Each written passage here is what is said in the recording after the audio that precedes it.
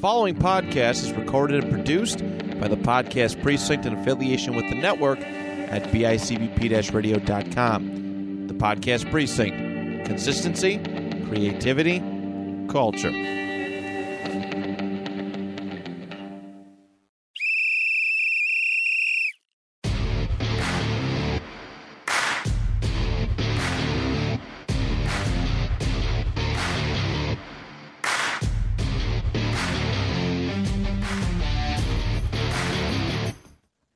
Welcome back, everyone, to another exciting edition of Stories from the Sideline.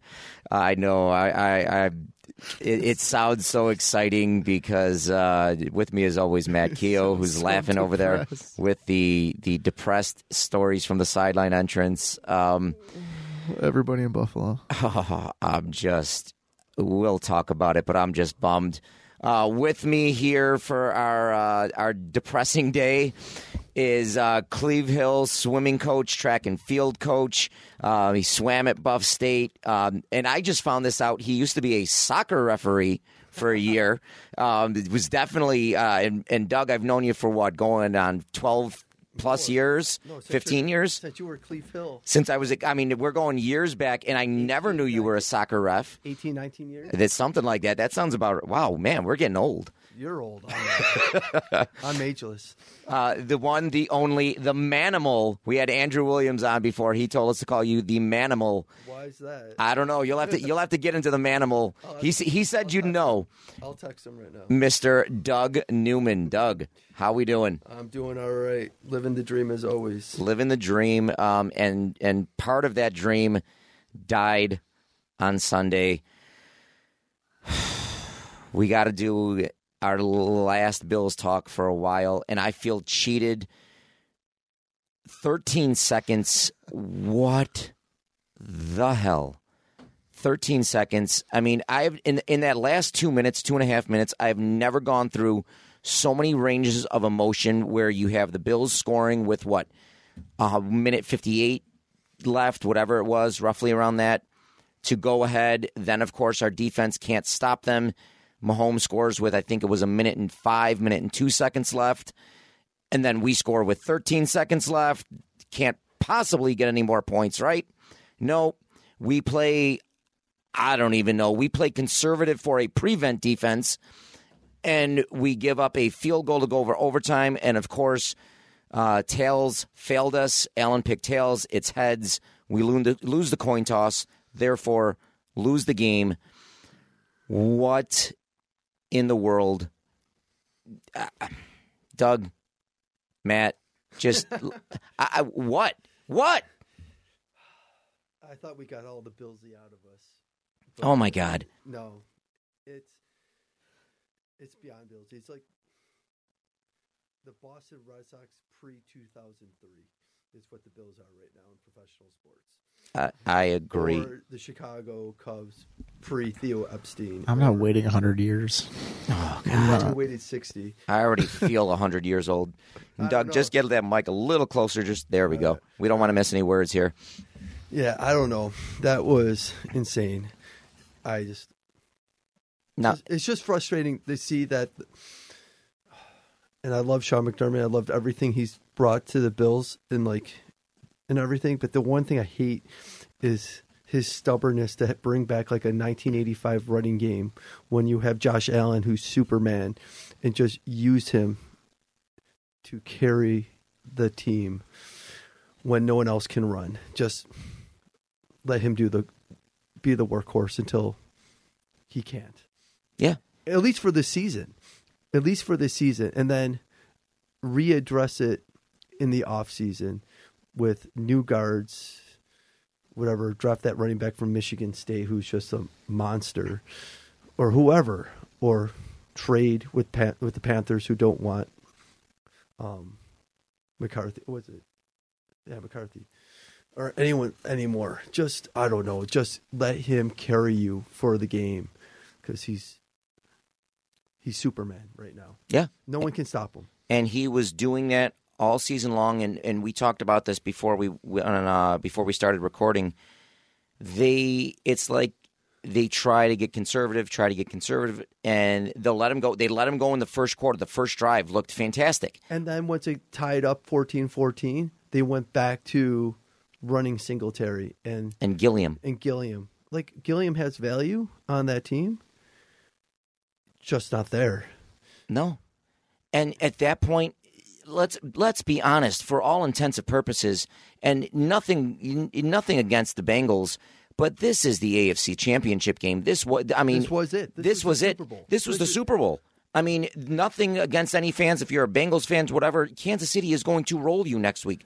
Buffalo would have rolled you next week. And there's not an NFC team that can compete with the Bills or the Chiefs. No. And that's why 13 even the Rams, seconds. Even with the Rams with Darnold and... With Donald and Miller, and it's... They can't. They have too many weapons, and Mahomes and Allen are too fast and big to not be a statue and get sacked by Darnold. And that's why I just feel robbed. And I keep thinking of and yeah, we signed Allen to another contract. We're going to have him for a while here. I'm sure once that contract's up, he's going to sign another one.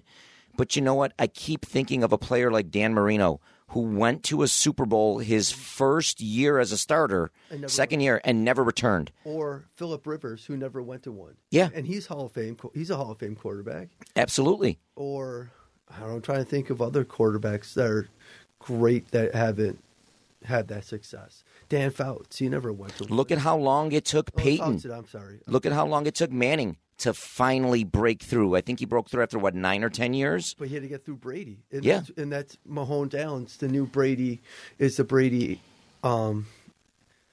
Manning. And not only that, but everything lined up this weekend perfectly. You had the Bengals beat off Tennessee. I wouldn't be worried about Tennessee either way. No. But this way, at least the most dangerous player left out of those two teams was Derrick Henry, and he clearly isn't the Derrick Henry he was. He's got to take a while to get healthy. And the Titans are frauds. The Titans were. I was never afraid of them to begin with. No, they got too much respect because of Henry and Vrabel and his Patriot magic. But on the NFC side, you've got Brady. Gone. You've got Rodgers. Gone. It was lined up perfectly for Buffalo to go skate through Cincinnati because I think Kansas City's going to roll them. Buffalo would have rolled them. And I think I predicted this way back in the preseason. L.A. Buffalo. It was shaping up to be L.A. Buffalo. Even if it was L.A. San Francisco, Buffalo would have blown San Francisco out of the water. I think the LA Buffalo game would have been close, but I still saw Buffalo winning by at least a possession or two. It's just frustrating. I figured a month from now we'd be attending the Super Bowl parade, and at the worst case, I feel cheated out of another week of football and hosting an AFC Championship game. After that touchdown, Vicky and I were already looking up, all right, how much are tickets going to go for the AFC Championship game? We're on Ticketmaster. We're on StubHub. It was there. And they'll be there again. Like, they have all the pieces in place. They sign all the core guys have been re-signed. I mean, Edmonds will probably get picked up for his fifth-year option, as he should. Yeah, not popular take, but he should. I think he should. He's good. He's young. He is, and was going into his fifth year in the NFL, and he's still going to be younger than some of the fifth-year guys. I think he's 23, 24? 23, turning 4? 23. He was drafted at 19. Yeah. So he's 23. He's going to be younger than guys being drafted in the first round of the draft this year who been on college rosters for 5 years. Absolutely. And he has 3 years of NFL experience, and I don't care. He's good. He's not terrible. He's just not Lawrence Taylor like Bills fans thought he was going to be. No, and he very well could grow into that. But right now he's who's that guy? Played for the Bills and then went to Washington. Just retired a few years ago. He's just a tackling machine. You're not talking about Fletcher Cox. Yeah. London Fletcher. He's London Fletcher. That's where he's trending towards. And if he can have a career like that for 20 years, Yeah. there's nothing wrong with that. He'll put up Hall of Fame career tackle numbers. The only thing he's got to worry about, in my opinion, or work on is his pass protection or his pass coverage. And that will come. That will come. And I think it started to come. He flashed throughout the season. He flashed a lot of it this year. Don't get me wrong. In this game, I thought he got beat. He was struggling. He was struggling this game. But, which again, in that last 13 seconds, he should have been the one shadowing Mahomes, not Vernon Butler. But this is what blows my mind. In true McDermott fashion, he gets them out there. He sees what they're gonna whatever. He calls a timeout. He's been doing that from day one. Yes, but you call timeout to make sure that everybody's set in their spots. To set them up in that defense that you still make like what are you calling a timeout there? So that no, you're only 15 yards back. We want you 25 yards back. Come on. Line them up 10 yards. What's the bump rule? 5 yards. Line them up. You 5. can bump them after 5. Yeah, so you bump them for the first 5 yards, and then just let the line whoever linebackers hold them. You got the cornerback. The backs were phenomenal all night. The safeties, Dane Jackson, Wallace were doing their thing. Just let the linebackers just jam them at the Kelsey at the line, just tackle Hill, take the penalty, and then that will run 5 to 8 seconds off the clock as you slowly get off of the guy you just manhandled, and then they have to line back up. And at worst, they have to call a timeout, not you. And then they have time for one more play, and they have to play for field goal position, not for a touchdown. And you're kicking from 60? Yeah. Okay. So if he makes it, it's a legendary kick. If he doesn't, he already proved he couldn't hit from 48, and he missed an extra point. Yeah. And that's going to be going through his head too. But not only that, even if you want to do it, all right, there's been talk out there that McDermott didn't want to win that way. He didn't want to do any cheating moves. At the worst part, like you said, it's legal to jam him up 5 yards. Jam him up. Even if you make Mahomes hold on to that ball for 2 extra seconds, both times, there's your 4 seconds there. And they had him, and they contained him. They did. Like, he was contained all night.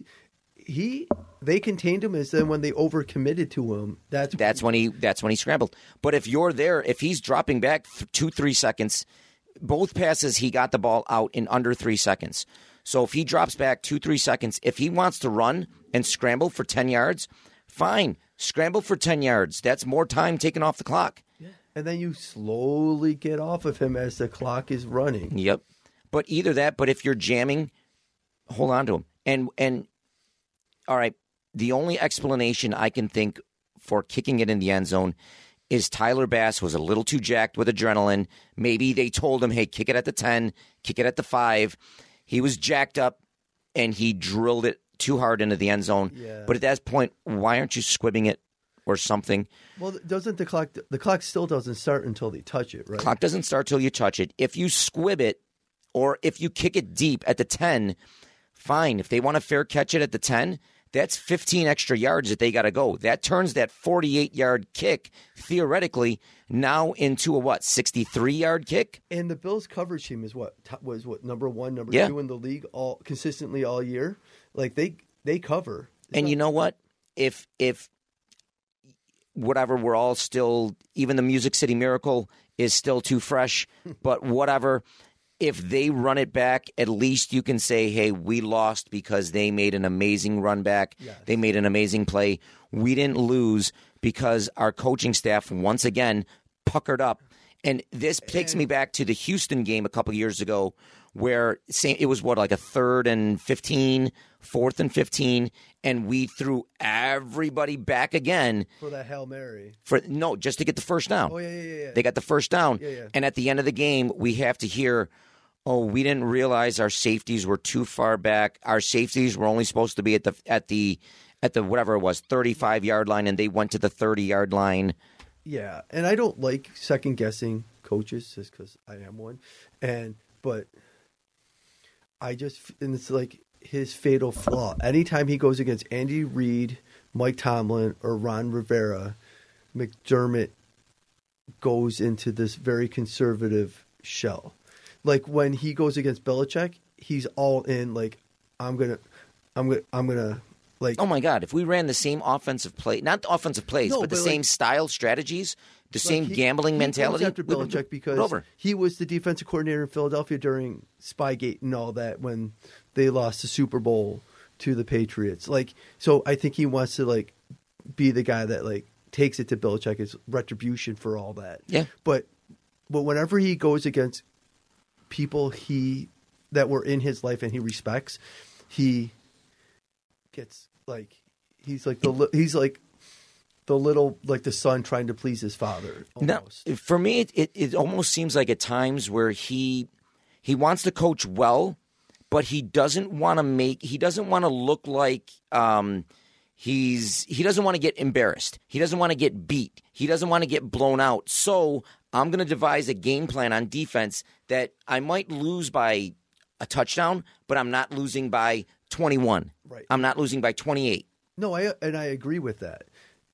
And I agree with that, but I don't think his offense should be dictated by the defense he wants to run. He could do that on defense. That's fine because he's proved it. He's had what in the 4 years he's been in Buffalo, 4 or 5 years he's been in Buffalo, he's had top 10 defenses all but one. So he can have that. He can do that. And he's done that. But let your stars be stars. Agreed. And this is the last thing. And Matt, I know, is looking over there. He's like, please stop talking Bills. Please stop talking Bills. He's like, this is too soon. But the last thing I'm going to bring up, I know we had statistically the number one rated defense. This is not going to make me very popular, I know. But we beat up on Jacksonville defensively. We beat up on a weak Washington team. We beat up on 2 weak Miami teams. The We beat up Saints, on the 2 Jets. Jets teams. The Saints. When Texans. we played teams That was good. had good quarterbacks, Mahomes, both times. I mean, the first time we still limited him, but they still got their points. This was the first time, I think, not to cut you off, I think they really felt the absence of Trey White. Oh, for sure, Because if they had Trey White out there, you can at least, especially in that last play, you can at least go out there and say, hey, Trey, You're on don't Hill. let Hill get away from you. Hill wouldn't have made that play with Trey White there. Now, last play, especially on the Hill play, I think on Hill and Kelsey, but on the Hill play, I know they're still rushing 4 D linemen. I would rush 3. Rush 3 or 2.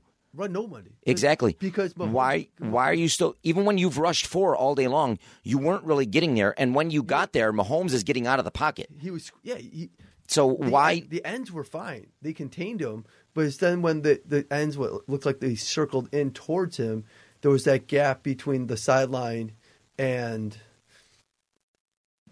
his center that he would just squirt. He makes 1 or 2 guys miss, and he's gone. Right, because a 300-pound, a 200-plus pound tackle is not going to outmaneuver Mahomes. No. And there were a few times that I thought Rousseau had him from behind and just... And Rousseau was big and fast, and Ed Oliver had a game. Mm-hmm. And, so you can't fault the line. No. You And even can't. a lot of this games on defense, It's it was, we're there, but missed the play. Just missed the play. Like when they wanted to sack him, they were going for a sack. All they had to do was just kind of okay, we're in front of you. Keep the pocket contained and then just slowly collapse that pocket. Yeah, instead of overcommitting, as you were rushing towards him, he would get the initiative. It's like some kind of jiu-jitsu move where you use the other team's momentum against them and just shoot by him instead of just holding him there. Because you just hold him, he won't run. No, and early on, our cornerbacks, the coverage was there. He would have to hold. He was holding onto the ball for 3, 4, 5, 6 seconds. Right. Just let him. His strength is when he moves. If you just make him, I don't know, play like Dan Marino or somebody, you you have a better shot. Yeah, and which is another reason why are you dropping back in that last 13 seconds? Why are you dropping back into a prevent defense when all day long, yeah, Mahomes, they were getting their points, they were racking up yardage, but he had to hold on to the ball for 5-6 seconds to make a throw. And that just eats the clock. And if we would have forced him to hold on to the ball for 4 or 5 seconds, both throws, tick, tick, tick. That's 6 seconds. You're That's the game. You're not getting that third play off. No, that's tick, tick, tick. It's just the clock burning away. That's 4 seconds. Then another 2-3 seconds another second for the ball to travel, and then 2 seconds as you tackle the receiver, and then you, as I kept saying, you slowly get up as the clock is ticking. You don't have to rush to get off the guy. No, but it's frustrating. But I feel like every time something bad happens to this group, they come back stronger. I do. Well, you know what? That they should be like Hercules, Samson, everybody like rolled into one, because it's not like the Jack Eichel Sabres where they blow a lead and they like implode on everybody. Yeah, because your captain's too big of a baby. Because does anybody know how he's doing in Vegas now? Has he played a game yet? No, he's coming back soon. I think he's supposed to be back by like the Olympic break, around there. He's skating and like he's moving. One thing I hope they don't do. Can we stop with these Sabres videos of players, like even if they played one game with the Sabres and the next game they get back, oh, we're going to give them a big tribute video. Yeah, come on. I can understand Ristolainen because he was here for 10 years. But like a guy that was here, like the Matt Molson tribute night, you don't need that. But, no. He was in Rochester more than he was a Sabre, wasn't he? Yeah, he babysat Jack Eichel one year, but Evander Kane's cocaine habit was more attractive than Matt Molson's home life. And didn't we give Evander Kane a tribute video too when he came back here? Yeah. But like that was. We deliberately traded for Kane because he was hurt, and we didn't want him to mess up our Jack Eichel. The season. No, but that was Jack Eichel's downfall right there. It was Tim Murray. I put it all on Tim Murray. Trading for Evander Kane and his coke habit brought down Jack Eichel. And brought on Jack Eichel. I can't even say because I don't want to like be sued by Jack Eichel. But whatever, you get what I'm saying. Just say allegedly. Allegedly. He had a back injury. Come on, guys. Yeah. But all right. Allegedly back injury. Allegedly everything. Whatever. The Sabres are better off with them. They have guys that are like enthusiastic to be here. Hey, the Sabres have another young team. I know we said this like 8 years ago, 10 years ago. They've got a young team.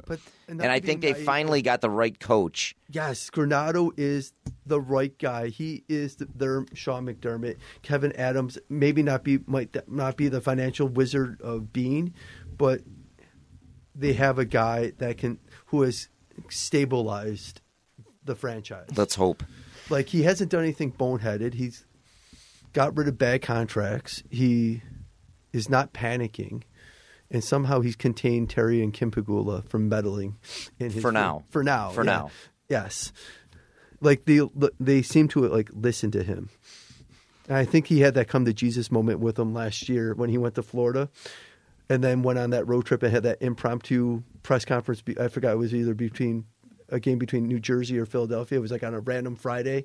And he was talking about how he wants guys who want to be here, who want to play for the Shield, or the Sabre Shield. And like 2 days later, they traded, what's his face, to Montreal. And then they fired Ralph a week later. And I think that was the turning point. I think he had to go down to Florida and like, listen, if you want this to work, Eichel needs to be gone. Ralph needs to be gone. Taylor Hall needs to be gone. Like, they're not here. Well, Ralph was here probably for the right reasons, but the other guys aren't here for the right reasons. They're here for a paycheck, an easy paycheck, like the Bills players were during the drought years. I'll get a paycheck and I can just play for another year or two on my career and get a couple of extra $1 million, and I won't have to win. I don't have to put myself on the line because we suck. So why not get some money? Well, yeah. I'm at the end of my career, or I'm just trying to hang on in the league, and I can build towards my pension and my NHL pension and get health care for the rest of my life and whatever. And but yeah, That's for Buffalo. But I think the Sabres are on a positive I think they're course. finally on a right course. It only took them, 10 years of a drought? 8 years of a drought? Yeah. So they're you look, But it took there's- Buffalo 18 years, 19 years, 20, how long was it? But it took 75 years? But it took Sean McDermott, despite everyone hating him right now, because he's principled. And not to say the other Bills coaches were bad people or bad individuals. I don't think they had the foundation, like the fortitude that McDermott seems to have. True. Like I think, like I don't know if I'm expressing myself right, but I think you get what I'm saying. Like there's something about like McDermott, like about him that's different than Dick Duran or Rex Ryan or Mike Mularkey. Or hey, Mularkey had a winning season. Or Doug Marrone. Like he's different. God, I hope so. No, just as an individual, I think he's No, different. And I think that He has methods, he has philosophies, he has principles, and he's not. and he's grounded in them. Yes, And he's he not going to break him for anything. And he's not going to bring in a random player because the owner thinks he's shiny and nice. And can I tell you, I said this I think 2 weeks ago. I am so glad that Antonio Brown trade never went through. Never went through. Because I think that sets us back like another 2 years. I think right now. They would not have Stephon Diggs. No, right now we're talking about the Bills maybe just getting into the playoffs again, or maybe getting past the wild card, and that's it. They'd be the Bengals. Yeah. I mean, I think that Antonio Brown trade, if that had happened, They'd be we'd be set back 2 to 3 years. They would be the Cardinals / Bengals right now. Agree. They wouldn't be where they are right now. No. So, thank you, Antonio, for not wanting to come to Buffalo. And I'm sure McDermott was on the other line with being no. But listen, if you bring him in, you're going to need a new coach.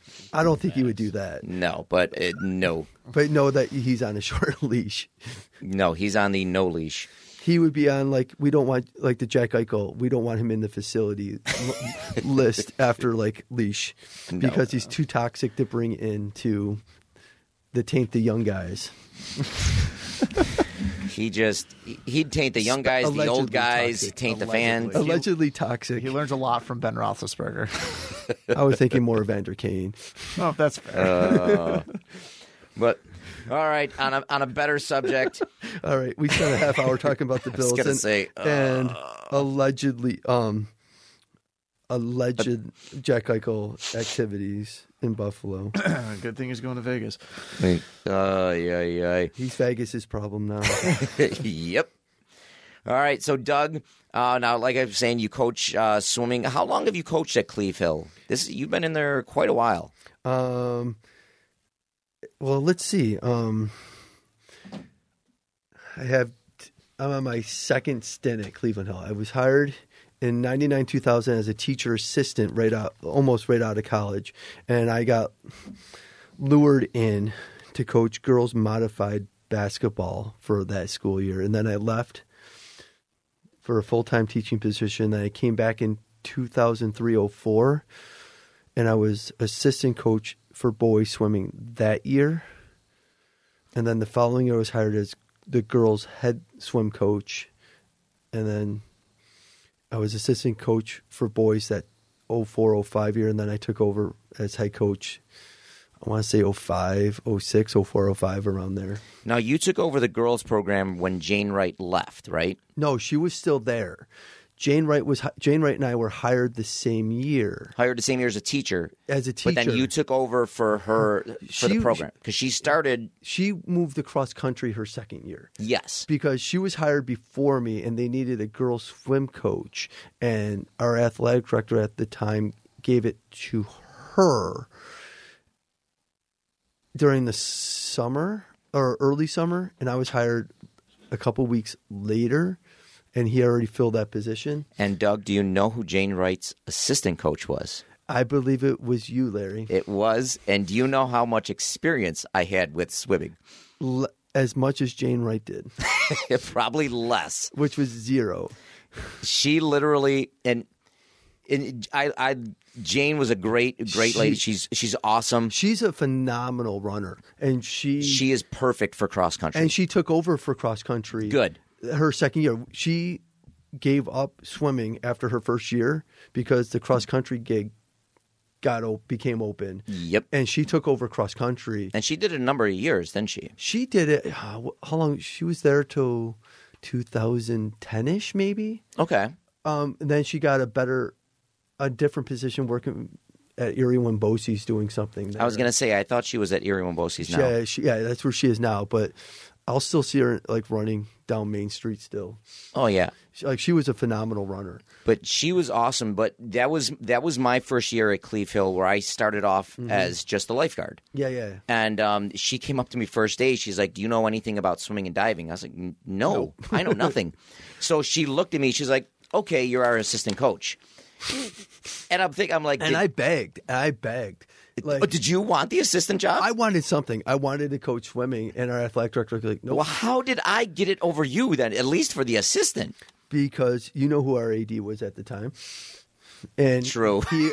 He I'll tell you off the air. I know. He was. I think he was just plugging holes that year, and like didn't wait for like the miraculous hire of Doug Newman to come into Cleve Hill. Well, I'm telling you, and not only was I the assistant, but she put me in charge of diving, and I don't even like heights.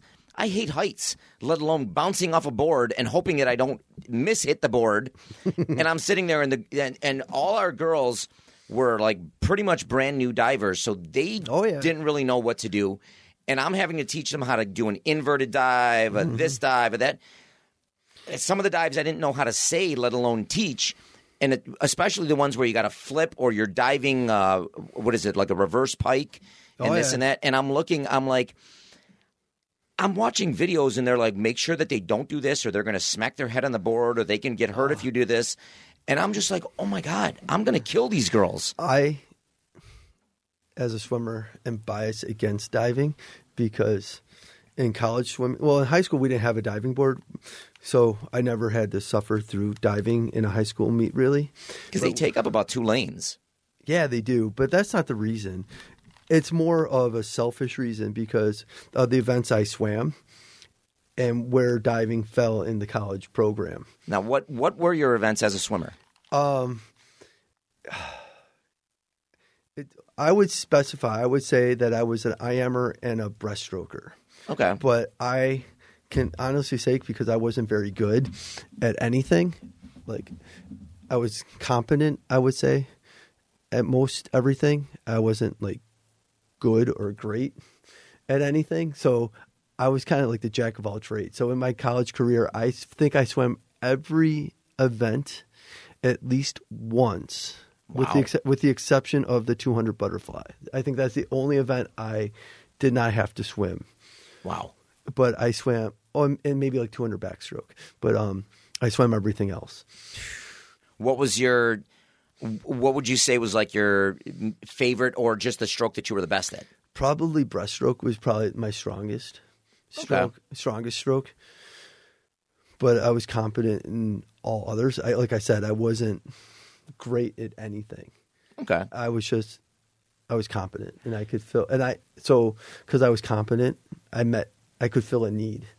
So the coach, it was kind of like even in soccer, right? Who wants to play goaltender? We need a goaltender. Me, I guess I'll do it. Yeah, because that's how when I started swimming, that's my high school coach's philosophy. And that's mine too. I adopted everyone's an IMer. Everyone swims IM because it fills 2 needs. 1, it gets you in the shape fast because you're doing every stroke, and 2, you make yourself more valuable. Absolutely. Because you're developing all 4 competitive strokes, and you never know. And you don't know what you're going to be good at until you do it. And I tell that it's a hard thing for my younger swimmers to comprehend that I just want to swim 50 free. Well, that's awesome. Everyone wants to swim the 50 free. And to be good at the 50 free, you have to be going under 23 seconds to be good. Like, oh, and what do you swim? Oh yeah, I'm not even 30 seconds. Like, so, like, it's hard. Like the 50 free is hard. People think, oh, it's a short race. It's not. It's down back, but to do it well, you have to be very strong, and you have to have a different mindset. You just have to have a different mindset. Like I always use this analogy with them. There's an American swimmer, Gary Hall Jr. He comes from like huge like swimming pedigree. His father was a 3-time Olympian captain of Team USA in the 76 games, and Gary Hall himself Jr. is in the Swimming Hall of Fame as well. He swam in 3 or 4 Olympics, but he specialized in the 50 free, and he equated the 50 freestyle to a heavyweight fight. That's the mentality that you need to have, because it's in the Olympics. It's one lap. Who wants to get to the other end first? And you have to have that mentality that it's just a big swing. It's just like you have to have that big, like Mike Tyson knockout punch. Okay. And that was his mentality. And I remember, I finally heard a podcast interview with him a few months back explaining this. I think it was at the 96 games or the 2000 games. I can't remember which. He came out because he was a kind of like a rebel, and he bumped heads with like USA Swimming and all that because he was a personality and he didn't fall in line. But anyways, he came out dressed like Apollo Creed in Rocky IV. He had for like swim meets and stuff for the Olympics. For the Olympics. That's awesome. And he was saying like the USA official who is like in charge of like marketing and branding was losing his mind because he wasn't wearing like the Team USA sponsored uniform that had that had like the official team logo, like sponsor on it or whatever. And here he is, he's like, I had my headphones on. I just pretend I just ignored him the whole time I was in the ready room. He's yelling at me. I was like, I can't hear you. Like, and he has like these Apollo Creed, like Rocky IV trunks on. He has the red, white, and blue boxing robe on. He has the gloves on, and he came in with the boxing gloves. He came in with the boxing gloves. That's awesome. And he comes marching out onto the deck like that at the Olympics, and then he's like, I was just, and that was a time where like that event was just loaded with these sprinters from like Alexander Popov from Russia, who is freaking amazing. You had Brett Hawke from Australia. You just had like all these guys from Australia, Russia, United States, and like it was just like toss up who was going to win. So he's like, I'm just going to get in their heads and mess with them and just be a showman. And that's what he did. And he ended up winning. I think he ended up winning the gold. But that's it. Like that's the 50 freestyle, and not many people can do that. Now that's one thing. And you bring up head games. And I can't remember. You'll know the female swimmer who does the slapping of the legs and everything. And she says I think it's a breaststroke that she does. I think is it Lily King? Yes, yeah. Lily King. Now does that really? I mean, you're a swimmer. Does that really like get into your head if you see somebody out there where they're like making noise, slapping everything? I don't know. Is there head games that you can play before the start though, like that? I'm sure there are. There are different ways to get into your competition's head. But it took me a long time to figure out how not to let the outside world affect me. It took a long time. It took me probably till my final month of college swimming to figure that out. And it's helped me like now even like to compartmentalize. But it can. Because, I don't know, I can. But or in the same token, it might not affect your competition, but it can help you. Get you fired up a little bit. I could see that. Like in my mind, I still do it as a coach, is I find reasons to get mad at people and form rivalries. Oh, I've done that. And I still do it. And like there's like coaches, I'm sure they're perfectly fine human beings. But in your head, you're in their head, they wronged me somehow. And I always wanted and I always want to like get at them, like, Oh, absolutely. I must have swam against you in high school or whatever, or you beat me or whatever, or you shunned me like at a state meet or whatever because I wasn't like, it was my first time there or whatever. Like, oh, who are you? What have you done? Like, Oh, absolutely. In fact, like things like that. And like now I'm one of the older guys, and now I I want to talk to you now because I'm old. You're old. Like, I don't know these young guys anymore. But like, okay, buddy. But when I was young, and you were my age, you didn't want anything. I wasn't good enough. yeah. Like I wasn't good enough to hang out with at a state meet in Long Island. Like, okay, that's cool. Yeah, like you said, you got to build. And I did this. I still do that. Oh, absolutely. I did this at Pioneer. Like, I'm usually, if it's a regular season soccer game, or if it's somebody I know, I'll go shake hands, midfield, coach, this is this.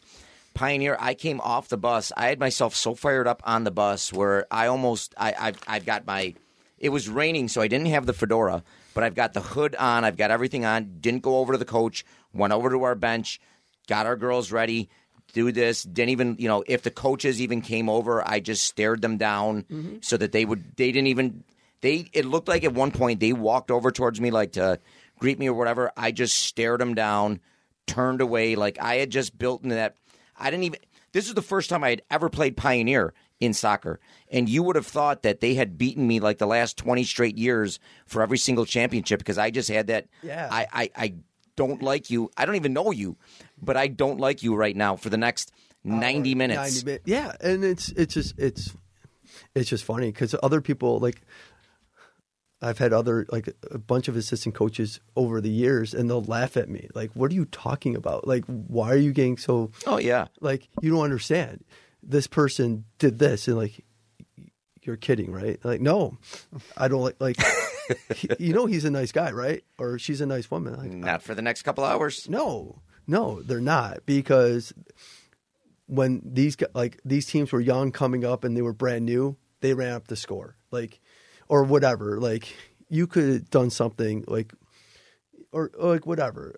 Yeah, you just, whether it's true or not, you got to manufacture sometimes that bulletin board material. And I still do that, and for better or for worse, I do it in my teaching life with my colleagues at school, and I do it with like I'm a better teacher than you. I know I am. Like, I will show get these kids all 95s and above.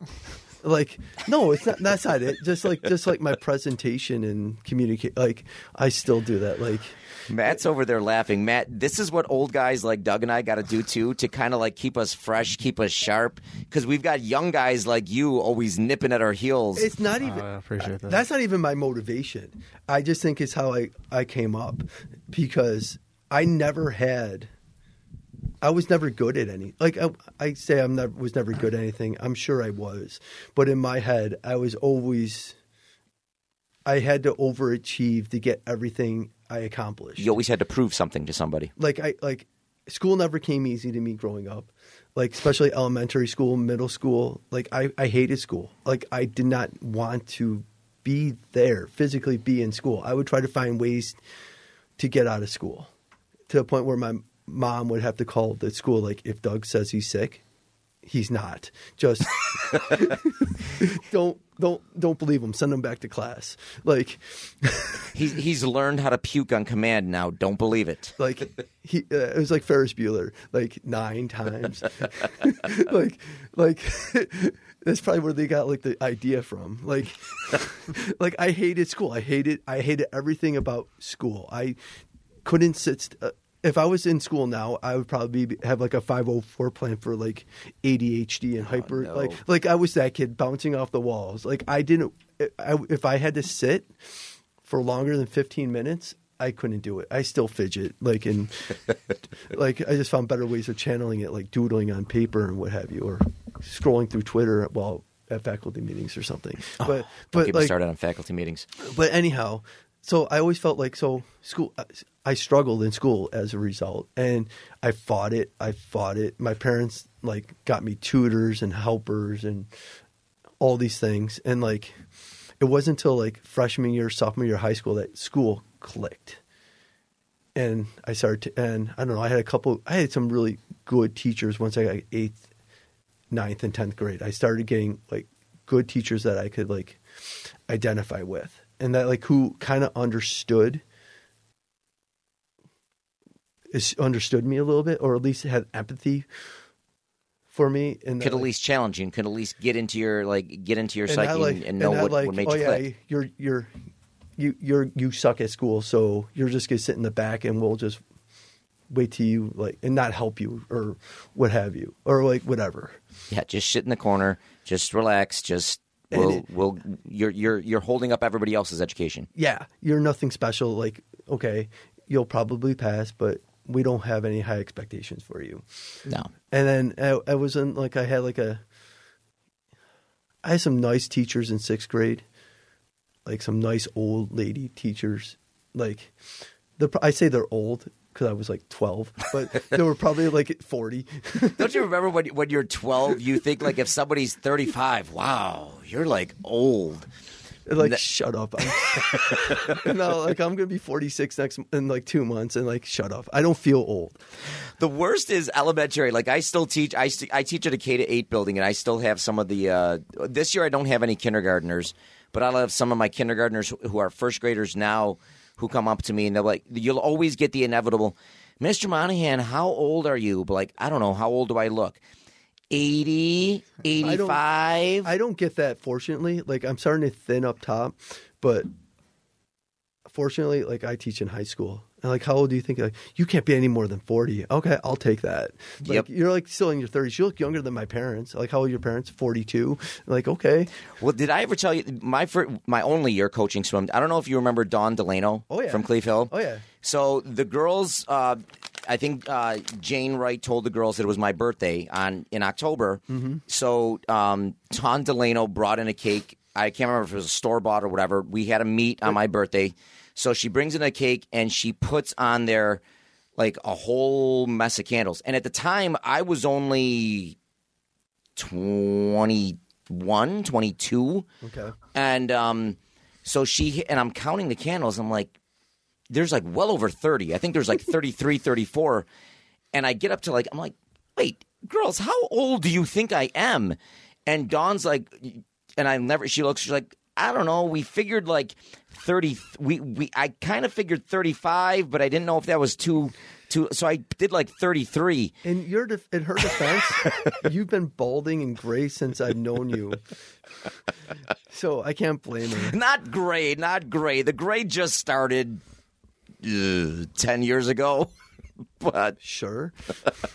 But anyhow, but I'm looking, I'm like, oh my God. So no, they're like, happy 30. I'm like, and I didn't even say anything. I just, thank you, and just sat down.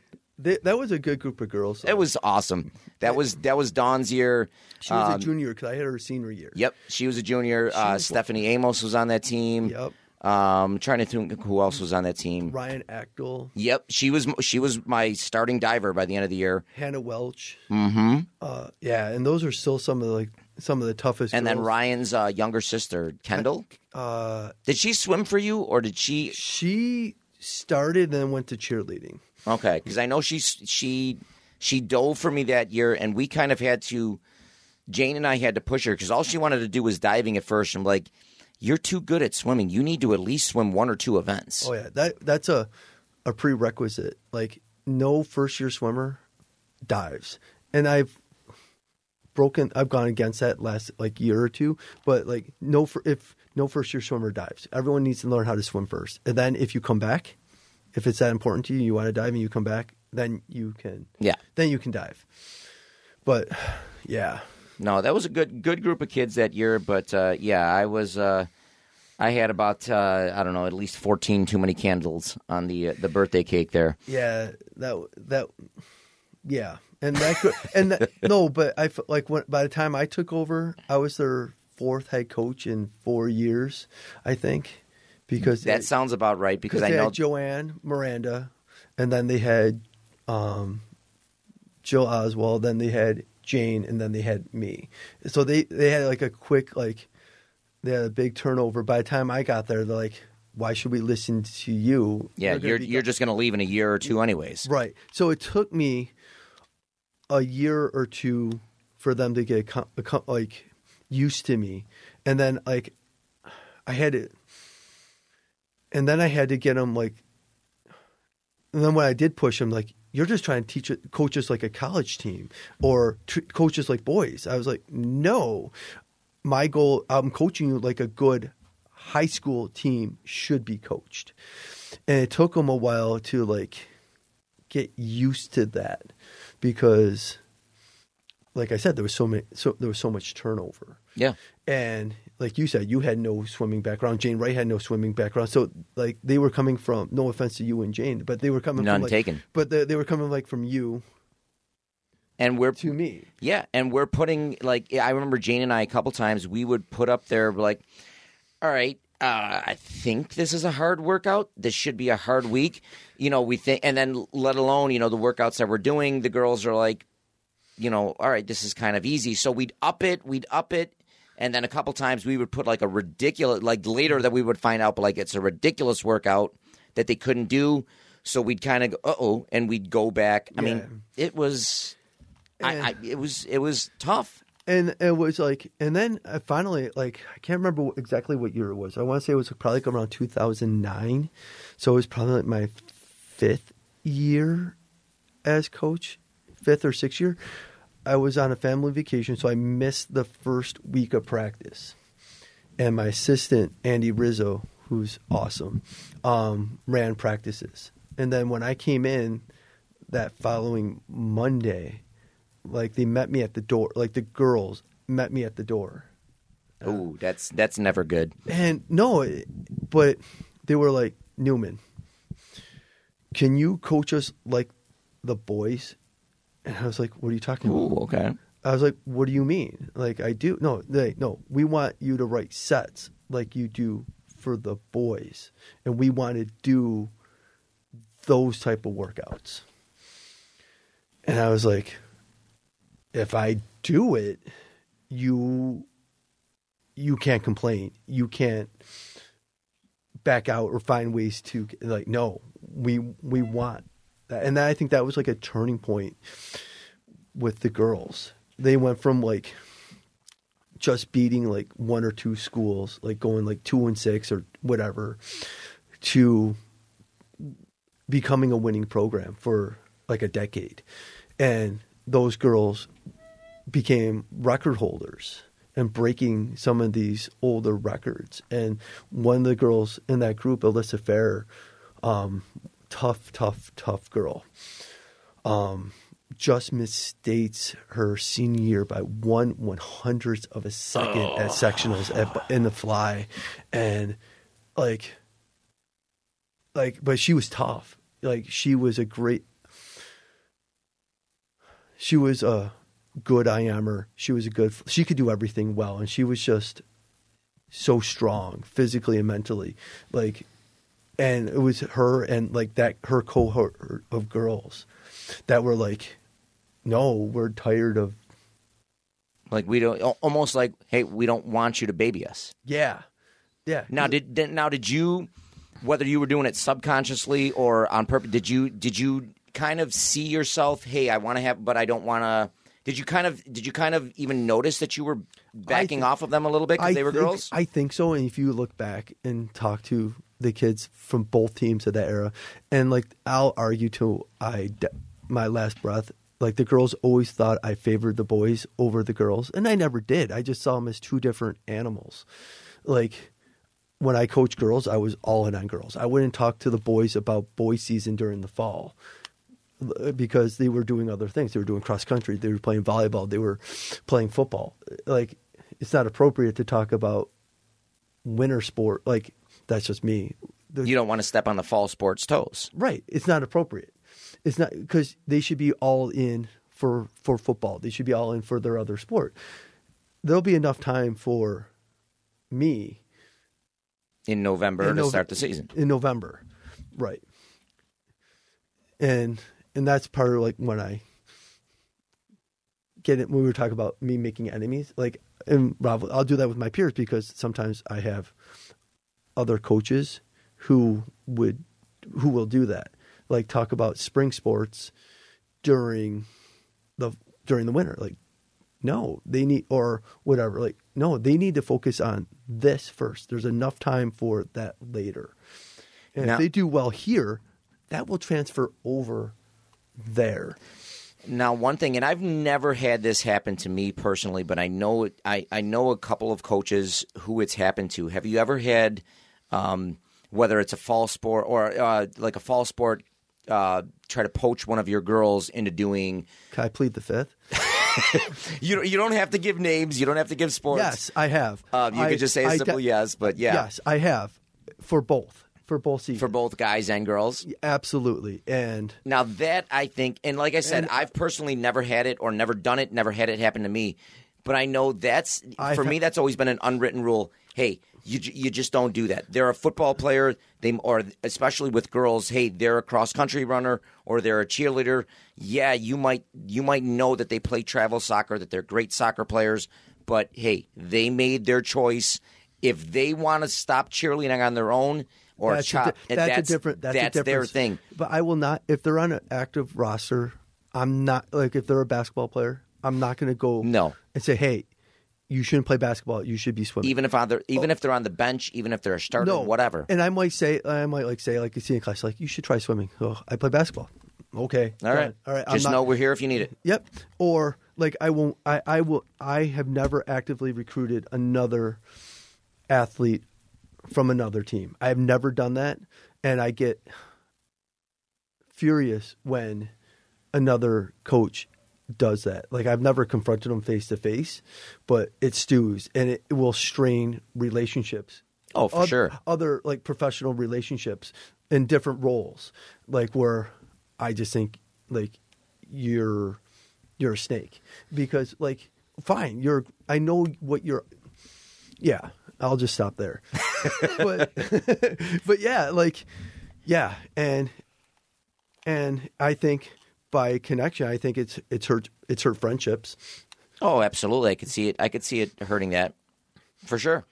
I mean, and I get it. Some programs, like there were years in soccer where we've been very lean, where we'd have to go in instead of a full roster of 18, whether it's injuries, whether it's we just had a down year where we'd go in with 12, 13, 14 kids where we should be, at 18, 19, and other sports programs are up, down, whatever. I get it. High school, you're rotating those athletes in every couple of years, but you never want to actively poach it away because I know personally I'd be livid if somebody came up to me and all of a sudden 2 or 3 of my girls are now running cross country or are now playing or doing cheerleading or something else, or during track season are now playing softball, not because it was their idea, because they lost interest, because, the coach says I can start at third base, or the coach says I can do this, or the coach has been actively pursuing me for the last season and a half. Yeah, and that's not right. No. It's not, because there's enough kids to go around.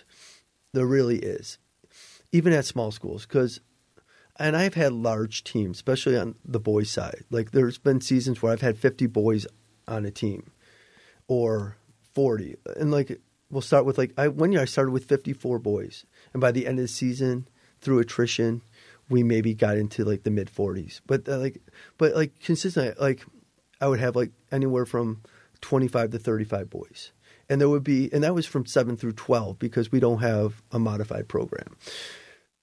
And – as we were rolling like that size, there was like a pecking order established, where like a developmental pecking order, where like, okay, this is where you should be in 7th grade, 8th grade. And then you have like ECICs, and then you have class meet, then you have sectionals, then you have states. And the goal was like, we would sit down with the boys or the girls and like figure out what their why was. We have goal sheets. And like with 3 questions, we put them on the pool deck so they can see them and remind them of like what you want to do, what do you want to achieve, and like whatever. And the standard always is if you're a first year swimmer, you're probably going to go to the ECIC B meet, which is like a junior varsity championship meet, where you're swimming against people who have qualified for any big meets. And it's a fun meet. It's a championship experience, and there's very little pressure. Then the second year, you should be qualifying for ECIC divisional meet.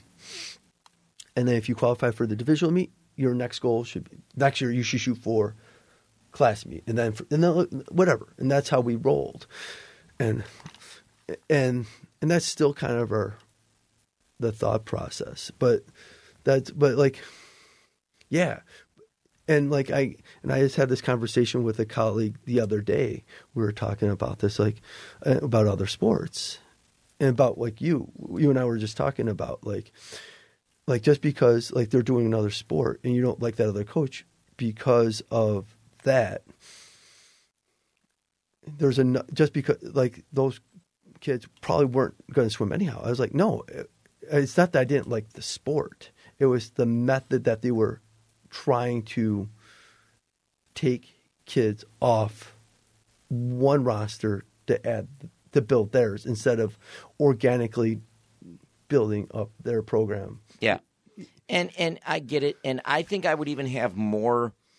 I still think it's a bit of a dirty tactic, but like if I was coaching girls soccer and you're coaching girls swimming, which are both fall sports, even if you came up to me, hey Larry, I've only got 10 girls this year. I'm really lean or whatever. Do you have any girls on your active roster right now? I see that you're up to 22. You've got a big team. Yeah. Do you see any girls that really have very little chance of ever turning into anything in the program, or who just aren't soccer players, or who are just going to get? Then I could respect that and be like, well, all right, you know what? I could maybe talk to, or if you want, you could maybe talk to blah, blah, blah, and blah, blah, blah. They're really, right now, they're only my practice players. They're really, at this point, I don't see them being big-time contributors. Not saying that they couldn't, because you never know, but you can, I see there something. Right. And even that I could think would be a little bit overstepping boundaries, but I could at least respect that. Well, instead of you going behind my back or me going behind your back, and just poaching swimmers. And we have fun here at soccer. I know, Coach, he's never started you. He's never done this. That's right, and that's going over the line. And I've experienced that from the other end. But I've been fortunate because our phys ed teachers do a very good job of pointing kids in the right direction. In the right direction. And in the wintertime, for boys even, I'll make an announcement after I'll talk to the basketball coach or whatever, and hey, after you make cuts, I'm going to make an announcement looking for more swimmers. Hey, if you're still interested in participating in winter sport, the boys swim team is still looking for new members. Now, on the flip side, have you, and I've had to do this not a ton of times, but I in the years of me coaching, I have had to do this a few times. Have you ever had to, on the flip side, have that conversation with one of your athletes, whether it's a new 7th or 8th grader or a 9th or 10th grader who's been on the team a number of years, and just kind of have a little heart-to-heart, hey, this might not be the right sport for you. Maybe, almost in a, maybe you might want to consider cross-country, or have you ever thought of, not that you're pushing them out the door, not that you're trying to get them to quit, but you're kind of letting them know, if you want to stay on the team, that's fantastic, but you might want to consider other options type of deal. As a nice way to say it. I can't think of any. When I first took over the boys program, I had to remove, in air quotes, some individuals from the team, but I've never cut anybody. Usually, especially when I was talking about when we had such large numbers, my first week of practice, I would make extremely difficult. And especially what I would do is I would do a lot of dry land and hard stuff. And I'm You want to, if they're going to cut, they're going to cut themselves. It's going to be attrition. So like my first week, like I like really like respect like the United States, like what the military does, like military. So I would like watch documentaries on like Navy SEALs and Green Beret stuff. And it's like, not like, and I'm like, okay, this is going to be like my hell week with them. And like, just make things so uncomfortable for them. And like, we have this big hallway that connects the elementary to our high school, middle school called Main Street.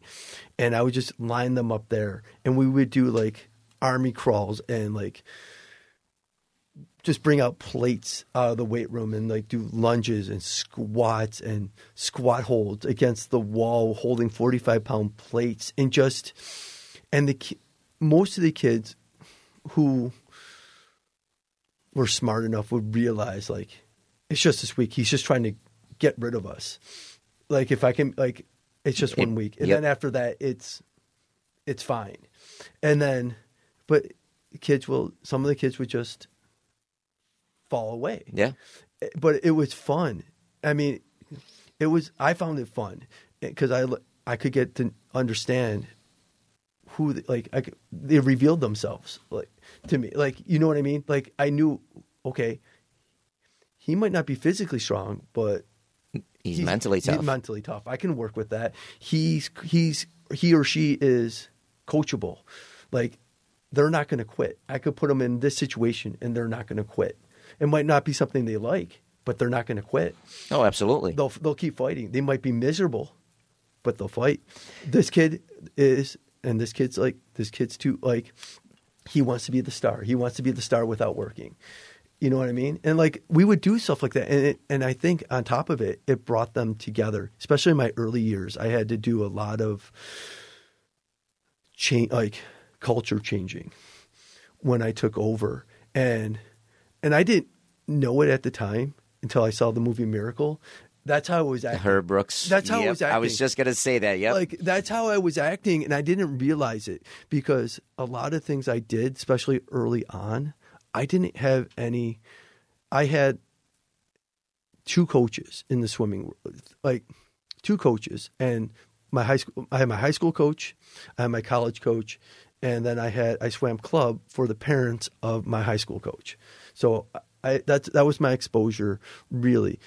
And in college I swam during the summer. I swam for Tenawon Titans and I tried UBAM, which is now back. It's out of UB, and I didn't like them. They're not that they were bad. It just didn't fit my style. So everything I did starting out as a coach is I wrote practices that I wish I had.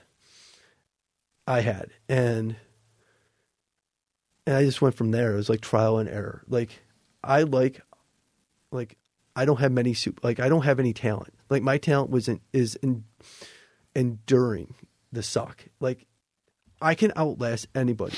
Like that's all I have. Like I'm not extremely physically gifted. I'm not extremely fast. I'm not the strongest. I'm not, I was just average. I think Doug's selling himself a little short here. Doug's got more talent that he seems here. He's selling himself a little short, but no. But in my head, so I always felt like I had to prove myself. For sure. I always feel like I'm the outsider, like that I have to prove myself. Absolutely, and I think especially in an individual sport like swimming and track and field that you coach as well. I think you have to have that mentality. If you want to be really well at it, if not, there's always going to be that kid that's going to beat you. You have to go into each race thinking, "Hey, I've got to beat this kid. I've got to prove that I can beat this kid. This kid's faster than me, which is going to make me faster." Right, and as I'm getting older and like I'm reading and I start reading more and as more podcasts become available, I'm like, wait, they're doing the same thing I'm doing. Like I just didn't know it. Like I felt like I was coming up and teaching myself in a bubble. I didn't have a mentor. I don't have anyone that I can look to and I didn't have anyone I could look to as a coaching mentor. Now with that, looking back at like you've been coaching since 03, 04, I've been coaching before that. I started in 98. Okay. I started coaching while I was student teaching. I was while you were still coaching. Yeah, I was at Buff State, and I always wanted to be a swim coach. Like as soon as I started swimming in 10th grade, this is like what I want to do. This is awesome. So that was what I had in mind. And I went to college with no idea what I wanted to be. Actually, I had an idea. I liked the idea of swimming, and I didn't think I could do it. I didn't think I was good enough. And then this girl, Ann Dulesky, Ann Crittenton, she's awesome. You might know her from the city. She coaches in the girls swimming in the city. The name sounds familiar. She did the combined team at City Honors. Okay. And now she's coaching at McKinley Olmsted combined team this year. Okay. But I went to high school. She was a freaking amazing high school swimmer in her day. She was super strong. And I just took a random lifeguard class at like the the Crabapple Mall. Remember that mall? Oh, that's dating us. But you know what I'm Yep. And I took a random class there because that's where the Red Cross was. And she just happened in class. And like we were just – and I was shy. I didn't talk to anybody really. And we were talking. I was like it was like the summer I was going into college. So I had just graduated high school. She was like a year older than me. She was swimming at Niagara. And we swam club together off and on. And she's like, you could probably do it. And I was like, you think so? I'm not that good. But she's like, yeah, you could probably do it. So I went to college orientation. I signed up, and the rest is history. But I went to college thinking I wanted to be like a – do you remember that movie Pump Up the Volume with Christian Slater? Where you had that, it was a high school kid. He had a pirate radio station. Yes. That is my favorite movie of all time. Like, if any movie that like could influence like a 13-year-old Doug, it was that. I can see that. I haven't seen that in years, man. You can't anymore. You can't find it. I was gonna say because when I don't even think it's on Amazon, on Netflix. It's not on anything. They're not streaming it. No, anymore. They won't. It's like the only Christian Slater movie that's not you can't get on Amazon or Netflix or any streaming service. But that was the movie that like influenced me the most. So like in the back of my head, I was like, I want to do that. I want to be like that guy. And I went to college. I took a few broadcasting classes, and then I had this one professor, really cool. He did the voiceover for the Topps commercials. Back in the old day, yeah. Yeah, he was. And he was a DJ for like Buffalo, like different radio stations, and he's a professor at Buff State. And he passed out a worksheet, this handout of salaries. And he goes, this is what you're probably going to make for most of your career. Unless you are like, now I'm really dating myself, like, who's that guy from WBEN back in the day? Or like, if you're like Sandy Beach or someone like that. Geez. Like Sandy Beach. He just retired too, didn't he? Or you're like one of those guys. You're going to probably be bouncing around from... And this is like around the same time of like Howard Stern, Private Parts came out in the movie. So he was like relaying like a lot of his anecdotes to that movie. Like, and you're gonna probably be like in that movie, like where he's just bouncing from like shit station to shit town to shit state and just be a nomad, making like $5,000 to $15,000, and being fired every time the radio station changes management. Mm-hmm. That's what you're gonna be. And I was like, I really don't want to be a nomad. No. And so, what else do I like doing? So I kind of like I was good at social studies. I liked that. I had cool teachers who were social studies teachers who, like, saw what I was capable of. I was like, I can do that. So I changed majors and became a social studies major, and I was like, okay, I can be a teacher, and I can wait. If I become a teacher, I can become a coach. So kind of put one and one together. Yeah, I could do that. And then like Buff State had just started their health and wellness program a few years before, and they had just added a coaching minor. Buff State doesn't have a PE program, but they have a coaching minor program. I was like, huh. And I was like, I can minor. I had like gotten ahead of like all my credits, and I was like, needed classes. So I was like, I can do that.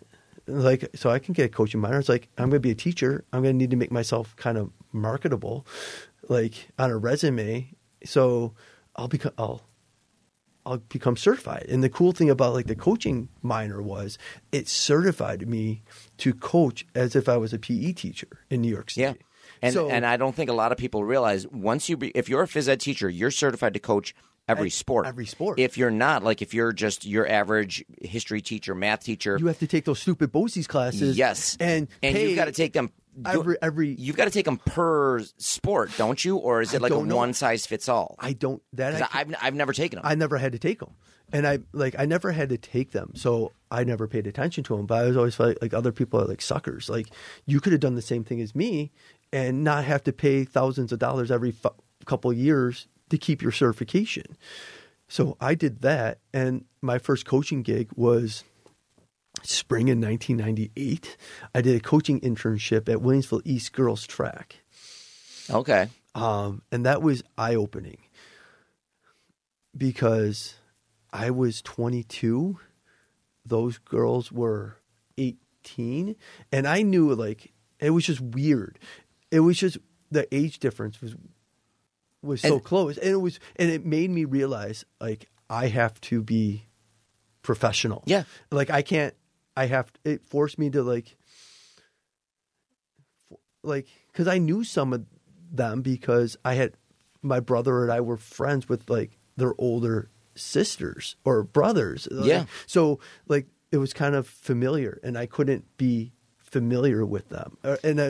So it taught me. You right had away, to draw that line. It taught me and like it was like, well, like you're basically our age. Why aren't you acting like? Because I'm your coach. I'm the authority figure. Yeah. Like I'm just an intern. I'm like basically student teaching as coaching, but still. But it forces you almost to grow up quick. I remember. I mean, I've coached right out of college. Was doing some stuff in like while I was in college was coaching, but all the sports that I coached while I was in college. Happened to be like with the real little guys. Like I was coaching, U8 or U8 teams, U10 teams for soccer. Right. But I remember even that first gig at Cleve Hill, and even right after. They're not much younger than you. So like you're talking like 2, 3, maybe 4 years age difference. Right. And you've got to go going in. Hey. There's a divide. You're the professional. Yes. And you have to learn that quick or you're not going to last. And I was fortunate. I was working from the day, like teaching, coaching, almost from the day I graduated college. Like I pushed off my student teaching an extra semester so I could finish my senior year of swimming. And that partly was due, and I supplemented that with my coaching minor. So I could just do my student teaching in the fall and graduate in December. So it's just an extra semester, really. And I started subbing right away. I graduated December. I was subbing the second week in January, because during that, between when the college semester ends and January 1st, Sweet Home, Amherst, Williamsville had a substitute teacher recruitment day, and I went. I don't even think I graduated. Like I didn't have my official like diploma in my hand yet, and I went and I got myself on their list, and I started subbing there. I did my student teaching at Maryvale that fall. I got on their subbing list. I student taught in Holland. I got on their subbing list. Oh, and Clarence was there too. So I was subbing at all 5 of those districts.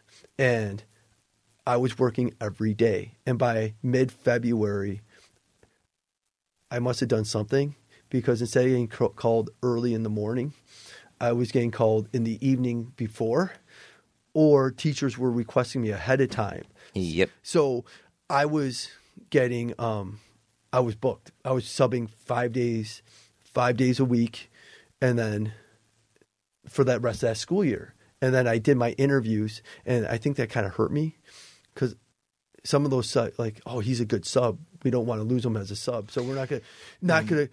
I remember that was a lesson. Can I tell you, that was a lesson I had to learn the hard way with some districts, where you're subbing for them for a year and a half, and you're like, you finally, not only that, but like so-and-so has told you, hey, this teacher's getting ready to retire. Mm-hmm. This teacher's getting ready to retire. Just hang tight, kid. Just hang tight, kid. But then you find out after the interview, after you thought you did great, well, you didn't get the job, and you later learn, well, They didn't want to lose you as a sub. Yeah, your district doesn't want to lose you as a sub. They don't like hiring their subs. They do, but not their very good subs. So it's almost like you're getting screwed because you're doing a great job. I remember I went to Amherst High School, and I was subbing, and and I knew they were interviewing for social studies teachers. And I applied because my 9th grade social studies teacher who was there, she had to go on a long-term absence, and she had booked me to be her long-term sub for like whatever. And I'm in subbing, not for her yet because I hadn't come up yet. And I'm in the faculty room, and my principal, the building principal, comes in, and he's known me since I was like a freshman in high school. He goes, and he's introducing me to a couple new teachers or whatever, to other teachers, like some of the newer teachers who had been hired since I had graduated, between whatever. And he goes, this is Doug Newman. He's one of our better subs. And they called me in on the day they were subbing, or they had scheduled social studies interviews. I was like, you MFer. And Yep. I was like, and then like, he's one of our better subs. I was like, then why am I not getting an interview? Why am I not getting? Why am I not getting this position? So, yeah. So, and that was the beginning of the following school year. And I had started subbing that September, and I went all summer. I couldn't get an interview because everyone, that was like summer of 99. Yeah, summer of 99. Everyone, there was not a teacher shortage. There was social studies gigs were like PE jobs. No one, once you got them, no one's grad. If you were a science teacher, like my brother, the jerk, you got hired on the spot. Science and math were always elementary at that time was. See, but I always thought it was like for phys ed, for guys, if you're a phys ed teacher and you're a guy, you have a tough time getting a job. Yes. Phys ed teacher and you're a female, you have a much easier chance. Sure. For elementary, it's kind of reversed. Guy elementary teachers seem to get snagged up like that, whereas female elementary teachers, you might have to wait a little more. But that was a time where like it seemed like every elementary school in Western New York was going through a turnover. And that's with education, you got to time it right. And that's like what it was. The stock market. So I went through interview after interview, and I was just getting down on myself. And then I got started the school year subbing. I got interviewed at Christian Central, and I turned them down because I could make more subbing than I could working for them. Yep. And they wanted me to do all these crazy. They wanted me to hire me part time, but to compensate me so I could make as much as I could subbing, they wanted me to do like AV, be a coach. You're working like 10, 12-hour days when you could get that working 5-6 hour days as a sub. Yeah. And then as soon as I turned that position down, Cleveland Hill called me.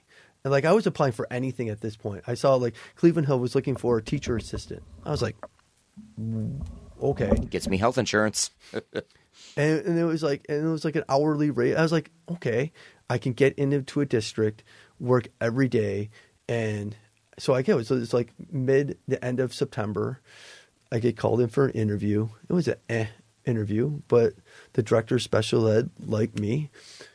And when she hired me, and she's like, we're going to do everything we can to build up your resume. And she did. Do you remember Linda Gahn? Yes, she retired as the elementary principal. I was going to say she was there. I think it was towards the tail end of her career when I started there. And she was towards the tail end of her career when she hired me. But she's like, I'm going to do everything I can to build up your resume. And she did, no lie. One of the special ed teachers went on like a extended time leave. I long-term subbed as a math teacher. I knew nothing about math, but I subbed math. And then Carl Curris, the old athletic director, calls me into his office. He goes, we have 2 positions open. We have a volunteer swim coaching position and girls modified basketball. Well, I was going to ask why you got into modified basketball. Well, this is how. And he goes, well, I was like, well, I did swim in college. I do know. And at the time I was coaching, I was assistant coach at Tonawanda girls. So I was like, I have experience coaching girls swimming, and I swam in college and high school. I'll take the assistant position. No, that's reserved for Richard Breidenbaker. And so, but like, I'll take that. He's like, no, that's already reserved for him. Okay, I guess like he made it seem like it was my choice, but it wasn't my choice. But it wasn't your choice. And I knew nothing about basketball. Like I was the black sheep. My dad played high school basketball. My brother was a high school basketball player. Like, I played pickup basketball.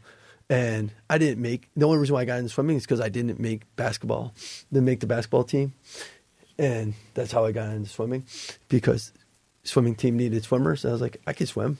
I can't play. Well, anyways, so I took over the modified basketball team. And it was we didn't win a game that whole entire year. But you know what? They got better every single game. Like, that's all you can ask for. No, it was great. I just remember the varsity. I had 50 girls sign up for modified basketball that year, and I knew nothing, and I knew they knew nothing. So my first 3 days of basketball tryouts, they didn't touch a basketball. I ran them. I just want to see who would drop, and the harder I ran them each day, the more came. They didn't drop. They just. Really? And the varsity coach is like looking at me like, why are you not doing any basketball drills? Why are you not doing any of this? Like, I want them to quit. Like they're not doing what they're supposed to be doing. There's 50 of them. Like there's 50 middle school girls in this like old dungeon of a gym, and I want them to quit. So I just ran them. We did suicides. We did laps around the gym. We did stairs. We did everything I could think of, like, to make them quit, and they didn't. And so I was just trying to find like the best athletes. Yeah, because like I don't know if I just felt this on my own. Like, you can teach anyone a skill. You can't find athleticism. No, you can't find like a freak athlete. If you can get like a freak athlete, like when you're talking like Josh Allen, you can teach, and they're willing to learn. You can produce. They can teach. They'll learn. They'll learn, and you can't. But you can't learn speed. You can't. Well, you can develop speed, but some people just have it naturally. You can build. You have the tool. It's a skill. Running is a skill. You can develop runners. You can develop strength, but some people. You can see the separation. Yeah. And some people are just more naturally gifted. Like, some people are just fast. So that's how I got into coaching modified basketball. We went like 0-20 or something, whatever it was. But we played everyone twice that year. So the first year we lost by maybe whatever a crazy modified girls basketball score was, 25-4 or something like that. But the next time we played them, we lost 30-15 or something like that. So the gaps narrowed. The gaps narrowed. And I remember there was like this boiler room that was used by like coaches to take their teams like during halftime in the old setup before Cleve Hill remodeled and stuff like 20 years ago. And there was a vent that opened up to the AD's office. So he could hear everything you said.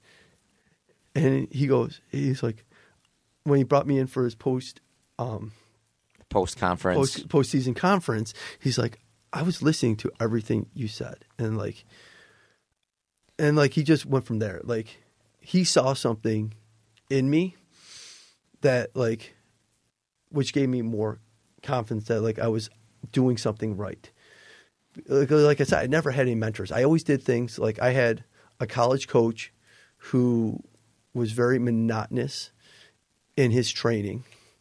We did the same thing. We had a Monday practice. We did the same Monday practice every Monday. Every Tuesday, we did the same Tuesday practice. Every Wednesday, for the first 3 years until he got relieved of his duties, we did the same thing. And it was just, I plateaued. I got plateaued, and I got worse. I got slower. I was faster swimming for Tonawanda Titans during the summertime than I was during my college season. But that's got to be tough as an athlete, just to realize you're there. And I couldn't replicate it during the college season, and it got frustrating, and I would get down on myself, and I would have like sometimes my parents like, why are you doing this to yourself? Like, you're not getting any better. Like, you're just, or like other guys on the team, like, you suck. Like we had like this kid that swam for St. Bonaventure who was a really good freestyler, and he knew he was good. And like, he was ridiculously good for the conference, not just for like Buff State. Like, he was swimming like 45s in the 100 free 25 years ago, which is fast, even for now.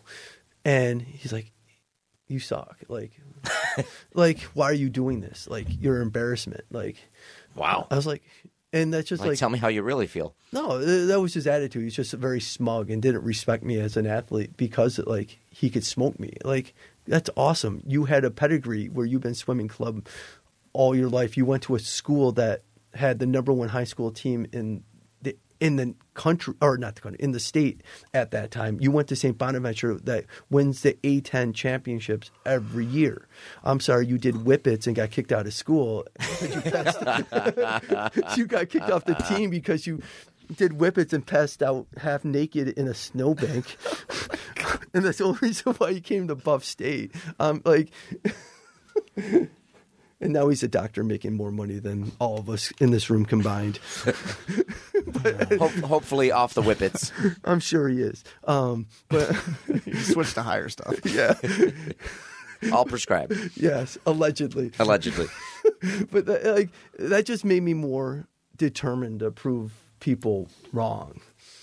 And that's where like I get like this defiance in me. Like, it seems like I'm being and it almost turns into like a passive aggressiveness. And I'm not being passive aggressive. I'm just not very confrontational. Like, you come after me, I just like kind of like put blinders on and wall up, and I'll just do my own thing. And it looks passive aggressive, like to a building principal or a colleague. Like, Doug's just being passive aggressive. He's just like, no.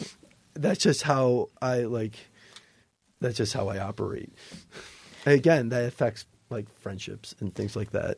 Now building that stuff up, did you ever do like would you ever kind of go out of your way for like an athlete to kind of get them fired up? I know throughout the years for track and field especially, like there's been times like I coach the throwers where I'll know that a couple of my girl athletes, we had some really good girl throwers. We were usually sweeping the NFL, but I'd know that, all right, this year GI's got a pretty good thrower, or this year's and when we're going against that team, like, this girl is throwing 35.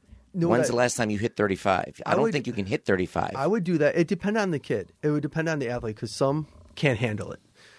Oh, for sure. You definitely need to know your athletes. Like, I can't, like, I've had to change my coaching style over like the last 5 or 6 years, because the way, if I would talk or speak to kids like the way you or I were talked to by our coaches. Oh, our career would be very, very short. Let's put it that way. Like I had to like change my word choices even. Like not that I was insulting them or drop F-bombs or insult their manhood or their womanhood or whatever, but just my tone of my voice or the words I would select. Like, I remember sometimes I get into practices sometimes and I'm yelling across the pool and I'm screaming, and I said something and it was to I was yelling. And I remember the set we were doing, like these sets of 200s or whatever. And I thought this kid was underachieving in this set. And I called him out on it. I didn't even insult him. Like, I didn't call him any names. I didn't do anything. I don't even remember what I said. But as I was walking down the pool, I see him, and he's crying. And this is like a sophomore, junior in high school. And he's in tears. I was like, what? He's like, you were mean to, like, what? I was like, so I had to calm him down. I was like, listen. So from that point on, like the rest of the season, I was like, okay, I'm going to say something, and I'm not attacking you as an individual. I'm addressing a behavior that you are exhibiting. I'm not. So when I say this, I'm not attacking you personally. It is called constructive criticism. And like so I've had to like it was like a bizarro moment where I was like, oh Yeah, I've had to change. And I like I said, like once I started reading and things, I remember Mike Krzyzewski saying that too, that he's had to change over the years. And then like I never like made the connection between like his adaptation to his athletes at Duke to mine until that moment, because he was brought up by Bobby Knight, for crying out loud. He was coached by a young Bobby Knight. Yeah. Like when Bobby Knight was like in his mid-20s. So, and you saw him when he was in his 40s and 50s chucking chairs across the arena. Like you can imagine what he was like when he was in his prime in 26, 27. And like that's where Krzyzewski was brought up. And he went to the military academy and then And I think Bobby Knight is a great example of a great coach. Obviously, I mean the man has forgotten more about basketball than most people know now, but a great coach who, for whatever reason, did not adapt his style with the times and learned when he left Texas Tech or was forced out of Texas Tech or even at Indiana. In Indiana too. They were fishing, looking for reasons to get rid of him. But that's how you're no longer when you keep coaching in a style that's no longer with the times, your legacy doesn't become, oh, this is the coach that's winning, this is a great coach, this is a great coach. You have that he's just behind the times. He's just the grumpy old man. Right. He's just the mean coach. And you can't tell me. I mean, Bobby Knight, he won a lot of games and he was boisterous, but you know what? Everything he did, I think, out of love. Like I don't for sure, because you could not be as successful as he was as a coach and not make connections with his athletes. Oh, for sure, or those athletes' families, and have lifelong relationship with some of those guys. Because no matter what era you're in, if you're an asshole, no one's going to follow you. No. Whether how knowledgeable or not you are. Right. If you were Bobby Knight being the character, if you're a coach and you're trying to model yourself after Bobby Knight, but you don't have those interpersonal skills to connect with like a hard-nosed, egotistical guy like Isaiah Thomas, who he had at Indiana, or someone like that, why would they follow you? Why would I just voluntarily let myself get yelled at when I screwed up if I knew there wasn't something behind that? Yeah. And I mean, it's just like even thinking about now, I mean, we've been coaching both of us for more than 20 years at various levels. And the stuff that I could say to my athletes, the stuff that we could say 20 years ago, we can't even say now. No. The methods that we could use 20 years ago, we can't use now. Some of them are outdated. Some of them wouldn't even work now. Some of the strategies wouldn't even work now. No, but like even some of the training principles that work then have been proven to be outdated. Yeah. Like, so you have to be a little bit more creative in trying to achieve the same. And you've got to be willing to adapt. Right. Like one thing we did in high school we finished every practice with, and it was these underwater swims called BFMs. And you would go underwater and we have to exhale all our air. And then we would have to sprint the length of the pool without breathing. Underwater? Above water. Or above water. Sprint freestyle. So we would go underwater. Our coach would clang like a flagpole from the side of the pool on the tile. And once we heard that clang, that was our cue to go. And we had to do 20 of those in a row on an interval. Man, I'd be dead after one. We would have to do them on 30 seconds. So you would maybe, if you were like second, third person in the lane, you might get a rest. But if you were leading the lane, you probably got none. And if anyone got caught breathing, we would have to start over, no matter where we were in that set. And that's how we would end every practice. You can't do that now. No. Like some of that stuff has been proved dangerous because you have like short brownouts, so you just like you have shallow water, like you just pass out from the lack of oxygen. Yeah, they're doing. And you would just have like you could have shallow water drowning. They're doing more harm than good to your body too. Yes. So you had to like I still do sets like that, but I don't put it on an interval. I'll let them recover before we do another one. So instead of doing like 20 on 30 seconds, we'll do like 8 of them, and you're allowed 1 or fewer breaths. Yeah. So they feel like they're in charge. And that was very much the old school, a lot of the old school mentality of coaching, where it was, I remember our track and field coach, there were times where we would have, we'd have a tough meet and we didn't perform up to our meet or up to his standards. So after a meet, instead of having that cool down practice, that recovery practice, he would kick our ass. He'd sprint us, he'd cover, and it was, it was more harmful than good. Yeah, and it was you're running until you puke. And I don't mean that figuratively. No, I mean, you're running literally. until you puke. Until someone pukes. And his big thing is, it's mind over matter. If you don't mind, it don't matter. And that saying is true. And like, true to a point. Yes. You have to be pushed, but there is a breaking point. But, right. And over the course of time, that would be like our Saturday practices. Our Saturday practice would always be a hard practice. And we would just like, it would be an hour and a half of hard swimming, and then we would play like water polo or something like that for fun. But over the course of time, I changed that Saturday practice to be like an active recovery day. Yeah.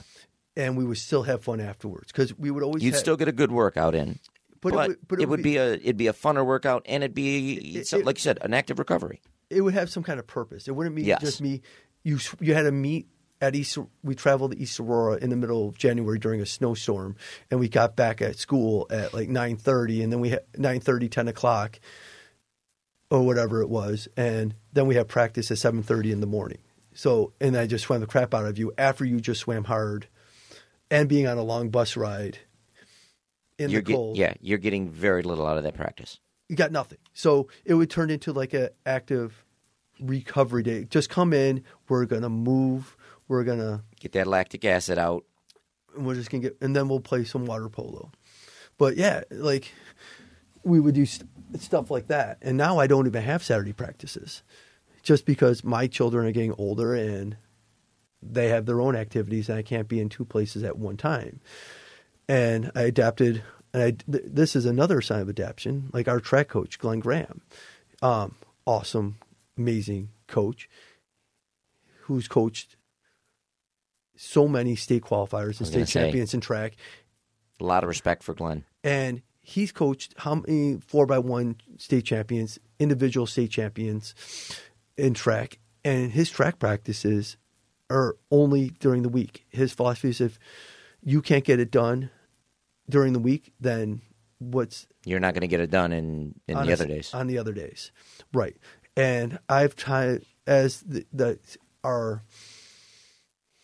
times have changed. I kind of look to see what he has done, because I've always been like I started off always being a fan of like lots of yards, high intensity, not a lot of rest. Because that's just how I like to train. I like the high volume. I like beating myself up. And because in my head, if I killed myself when it came to time to compete, I could step up on the block and I know I did more than the guy next to me, or I can endure more pain than the guy next to me. Oh, absolutely. And that was like, again, this was all in my crazy head. Like I had no basis or any scientific foundation for what I was doing. I read a couple books here and there, but I was just doing things that like how I wanted to be treated as an athlete. I wanted those hard grinding practices. I do better when I get like beat up. And as well, like people like, oh, you can't do that. Okay, I'll show you. Like watch. Yeah. Like, but now, like, but as times have changed, I've had to adapt. And like, I even read like one of the best books I read about track is called The Men of Oregon by Kenny Smith. He was a Olympic marathoner who ran at University of Oregon for Bob Bowerman, and ran with like Steve Prefontaine and all those guys. And he was a teammate of Phil Knight at Oregon, the founder of Nike. And this book is amazing. And he's recounting his experience. It's like a biography. It's like a history book of like basically American track in the 20th century. And it's just I recommend it to anyone. But a lot of things I was like, oh, I started incorporating some track strategies from them into swimming, and like even like some of these practice principles, like how he had to contain like Steve Prefontaine. Like Prefontaine just wanted to go hard all the time and would try to break the world record in the mile in practice. Like, dude, you're going to kill yourself. Like, but his mentality is being like a little guy is like, I have to run that way. I have to be out in front and set the pace, or I'm not going to win. That was a big struggle between Bowerman and Prefontaine. He wanted him to think out the race. Prefontaine said, I have to go out and make. I'm just going to dominate the race. I'm going to dominate the race and break everyone. I can suffer more than anyone else. By the time I get to the end of the 10,000 or whatever, a mile, by the time I get to that last lap, I'll break everybody. They can't endure so if I can push that pace so hard, and then and his coach is like going the opposite direction. Here, you want that world record time in the mile? Okay, this is how you have to run this race. Yeah. And it was right before his death when he was in the 72 games, he was running the 10,000. And he did exactly what his coach did. And he was in position for a medal. And then just out of pure circumstance of the pack, got shut out and finished like 4th or 5th out of the medals. And he was just crushed because he didn't run it his way. He ran it the way. And so it put strain on their relationship. And right before his death, he went back to Oregon, was coaching with them, and he was on pace when he died to set that world record in Montreal in '76. But so I started incorporating things like that into it, and I had to change. So now I'm more like, as I got more into as I get to become an old man, and I'm still lifting relatively heavy weight, you need rest and recovery. So I'm applying those principles to my coaching, because a lot of the kids I'm getting now don't have not just a swim background, they don't have an athletic background. No, sometimes you gotta build with what you got. Right. Like there's especially like with COVID, with there's not we're getting kids who've never done sports, period. Like even going outside and playing, and you developing skills like running skills, jumping skills, those skills that you would develop in elementary school of like running, jumping, skipping, just by going out and playing pickup baseball or basketball or football. We're not seeing that anymore. No. So you have to do what I just described, I can't do anymore because I'll scare them away, and it'd be counterproductive because they don't have those skills. They're not there yet. They're not ready for that yet. No. So I've had to totally revamp. And sometimes I have like this inner struggle with myself. Like, this is like, I'm not, it's like, I wouldn't say remedial is a poor choice of words, but I don't find it like the workout's challenging, but for them, it's all relative. For them, it is. But if I were to live in the past and look at teams I've had 5, 10, 20 years ago, they could handle it. These guys, they can't yet. And that's where you as a coach, you've had to adapt, but you've also had to have that experiences throughout that you've learned over the last 10, 15, 20 plus years. Where you're that's not something a young coach knows. It takes time for a coach to realize stuff like that. At least I feel. You're right. But like I said, it took me like through trial and error to get there. Oh, for sure. There's a few people here and there that would give me advice, like Gary Grant from Alden back in the day. He was a great person to talk to, because back when the other coaches were too good for me, he would talk to me, and he was a good person to go to because like he taught me like how to coach the 200 freestyle, for example, like a good way. Like because I had some good longer sprinter type kids, and he helped me. Like, here's an opposing coach helping me out. Like, why are you helping me? Like, you should want to kick my ass. Like, but here he was, like, and he was a great influence. Like, and now that I'm getting older, I can see his perspective, because he had some good swimmers, he had some good teams, but he was awesome. Like, he would get jazzed by other teams' kids swimming well, like other kids swimming well. Like, if he saw Larry Monahan and Ken Maurice, and he saw your swimmer or your track athlete doing something amazing, he'd be just as stoked for that kid as if he was one of his own kids. And that's one thing. We've had Megan on from Niagara Wheatfield, her coach, Michelle White from Grand Island. That's one thing that we always talk to, especially with Niagara Frontier coaches, NFL coaches, where, you know, as a throwers coach, if Matt's throwing for Grand Island, I've got no problem going over, hey, Matt, why don't you just tweak this? Look at, you know, you're blocking yourself off. I have no problem going over and giving that athlete, even though he's not on my team, another little tip. Or I'll see, hey, coach, you know, I noticed that you've got one athlete that you're training him this way. Did you ever think about doing it this way, and maybe instead of teaching him the kick and glide, why don't you go back to maybe shuffle or go to a step back or something? Right. And you're at that point, you're doing it for the kids. And it's a difficult balance, too, because you don't want to step on the other coach's toes. No. But I know exactly what you're saying. And I think in some sports, there's more sense of camaraderie. Like, I know for coaching track, that's definitely there for throwers, because they're their own separate species. We are, kind of. And I mostly work with, like, middle distance, like the long sprinters and jumpers. And there's not really that much interaction where I work. But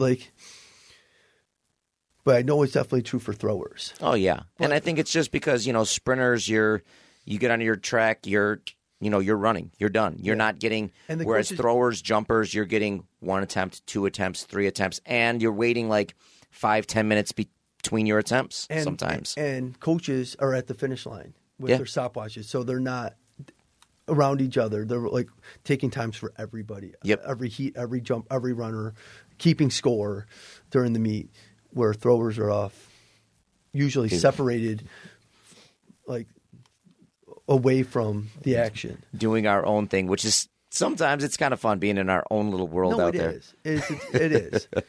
It really is. But all right, well, Doug, we're going to get into listen. We're going to have you on for another segment, because we're going to have you on for another segment and bring little Newman along, because we haven't even gotten into the refereeing of soccer, the strongman events that you do. But we're going to get into our hot seat questions now. Boy. All right, and Doug, we've been starting this for the last couple episodes, where you've actually got to come up with one hot seat question. So Matt and I are coming up with a few, and you're giving us one. We try to do 5 total, but Matt, you've got yours correct. You got yours ready? Oh, boy. Sure. All right, Doug, think of one as I give the first one. And, Doug, I'm doing this because you're a history teacher here. Oh, boy. What? Don't get me started. This could go another hour then. We'll keep answers short and sweet. A little bit of explanation. But if you could meet any historical figure, what historical figure would you like to meet? I'm going to start it off, and this one, I'm going the funny route here, just because he's probably the same size as me. I'm going Napoleon. I think it'd be cool to kind of meet Napoleon back in the I'm going with Napoleon. Just the short man, the ultimate short man complex there. And he wasn't even that short. He was like 5'7". Yeah. All right, so he gets like I don't know how he gets like this image of like he's like 5'2". So my height. Yeah, he was like 5'7". Like. So I'm still going with Napoleon. I'm gonna go Theodore Roosevelt.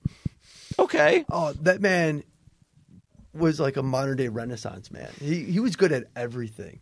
He was a swimmer, a wrestler, a frontiersman, a politician, police commissioner, soldier, jack of all trades, conservationist. He did everything, and he invented the neutral zone in football. Really? Yes, because his nephew played football at Harvard. As long as he didn't invent what is it, instant replay. No, he developed the neutral zone because I believe his nephew was playing football at Harvard and when he went to see him, his face was all bloodied and beaten because of the scrum at the line of scrimmage. In the line of scrimmage. At the line of scrimmage, because football back then still looked like rugby. I can see that, yeah. And it was just like running into each other, and like, so he invented that, and like all this stuff, like how progressive he was. Like his thesis at Harvard was about women's suffrage and women's like equality. Like and he was writing like in like whatever it was, like the 1870s, 1880s, or whatever. Like 40, 50 years before women got the right to vote, he was like doing that, and like. He just didn't give a shit about anything. He just did it. Like he didn't care.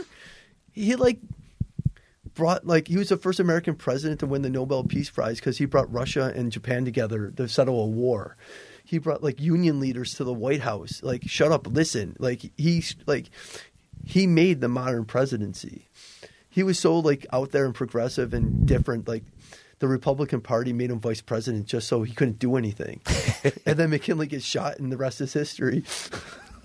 So like that's like McKinley gets shot in the Lewis and Porter McDonald's or whatever they made out of it. No, he got shot on Sussex Boulevard. I thought it was in Lewiston, wasn't it? No, I thought shot, who was the president got shot in Lewiston? No, or somebody got shot there. It wasn't any American. Or maybe he went there. I don't know. There was a McDonald's in Lewiston, that historical thing or whatever. No, but McKinley was shot at the Pan American Exposition. He was like a block away from. Maybe I'm thinking of somebody else. He was like a block away from Albright Knox. Like, I don't know. There was a historical McDonald's in Lewiston. He was shot like 2 blocks away from Delaware Park. Wasn't Teddy Roosevelt sworn in or like held at the Park School, like that house there? No, it was on Delaware.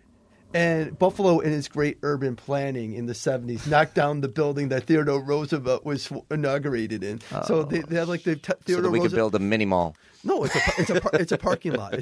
There's a plaque on a parking lot on Delaware Avenue. This is where Theodore Roosevelt was inaugurated, and then they have like a new different building of like the Theodore Roosevelt like inaugural museum or whatever.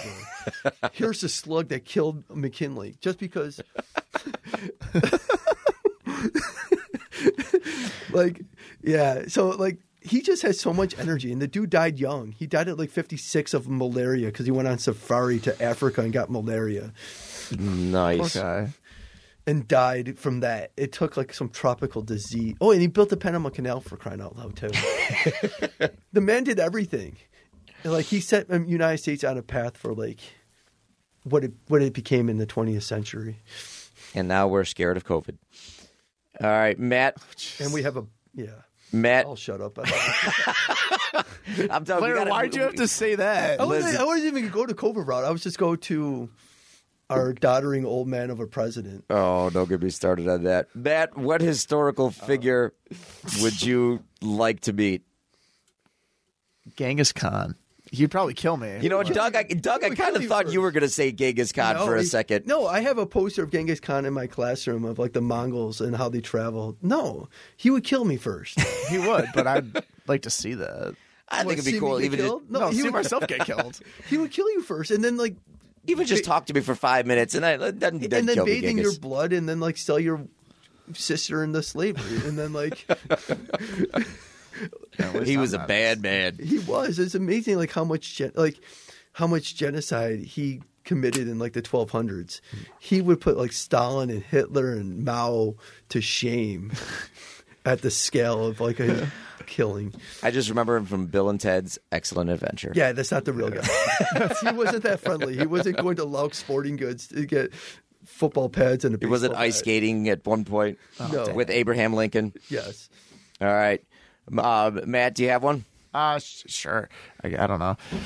Would you rather go see? Number one, it's a 2-parter. Would you go to Jurassic World / Jurassic Park if it was a real thing? Number one. Number two, would you rather go to Jurassic Park or Jurassic World? The original Jurassic Park, like the first movie type Jurassic Park. Right. Yeah. I'd go. Yeah, if you're gonna go somewhere like that, you're not gonna be in like one of those little bubble. Would you go? Things. Like in general? I've seen how it ends, so no.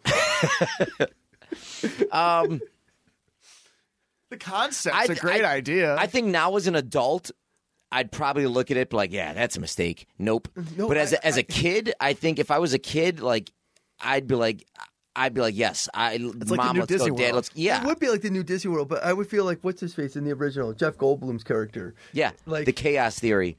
like you just unleashed God on the. You just play God and unleash these monsters on the world. It finds what is it? Evolution finds a way. Yeah, Yeah. It, yeah, it'd be survive.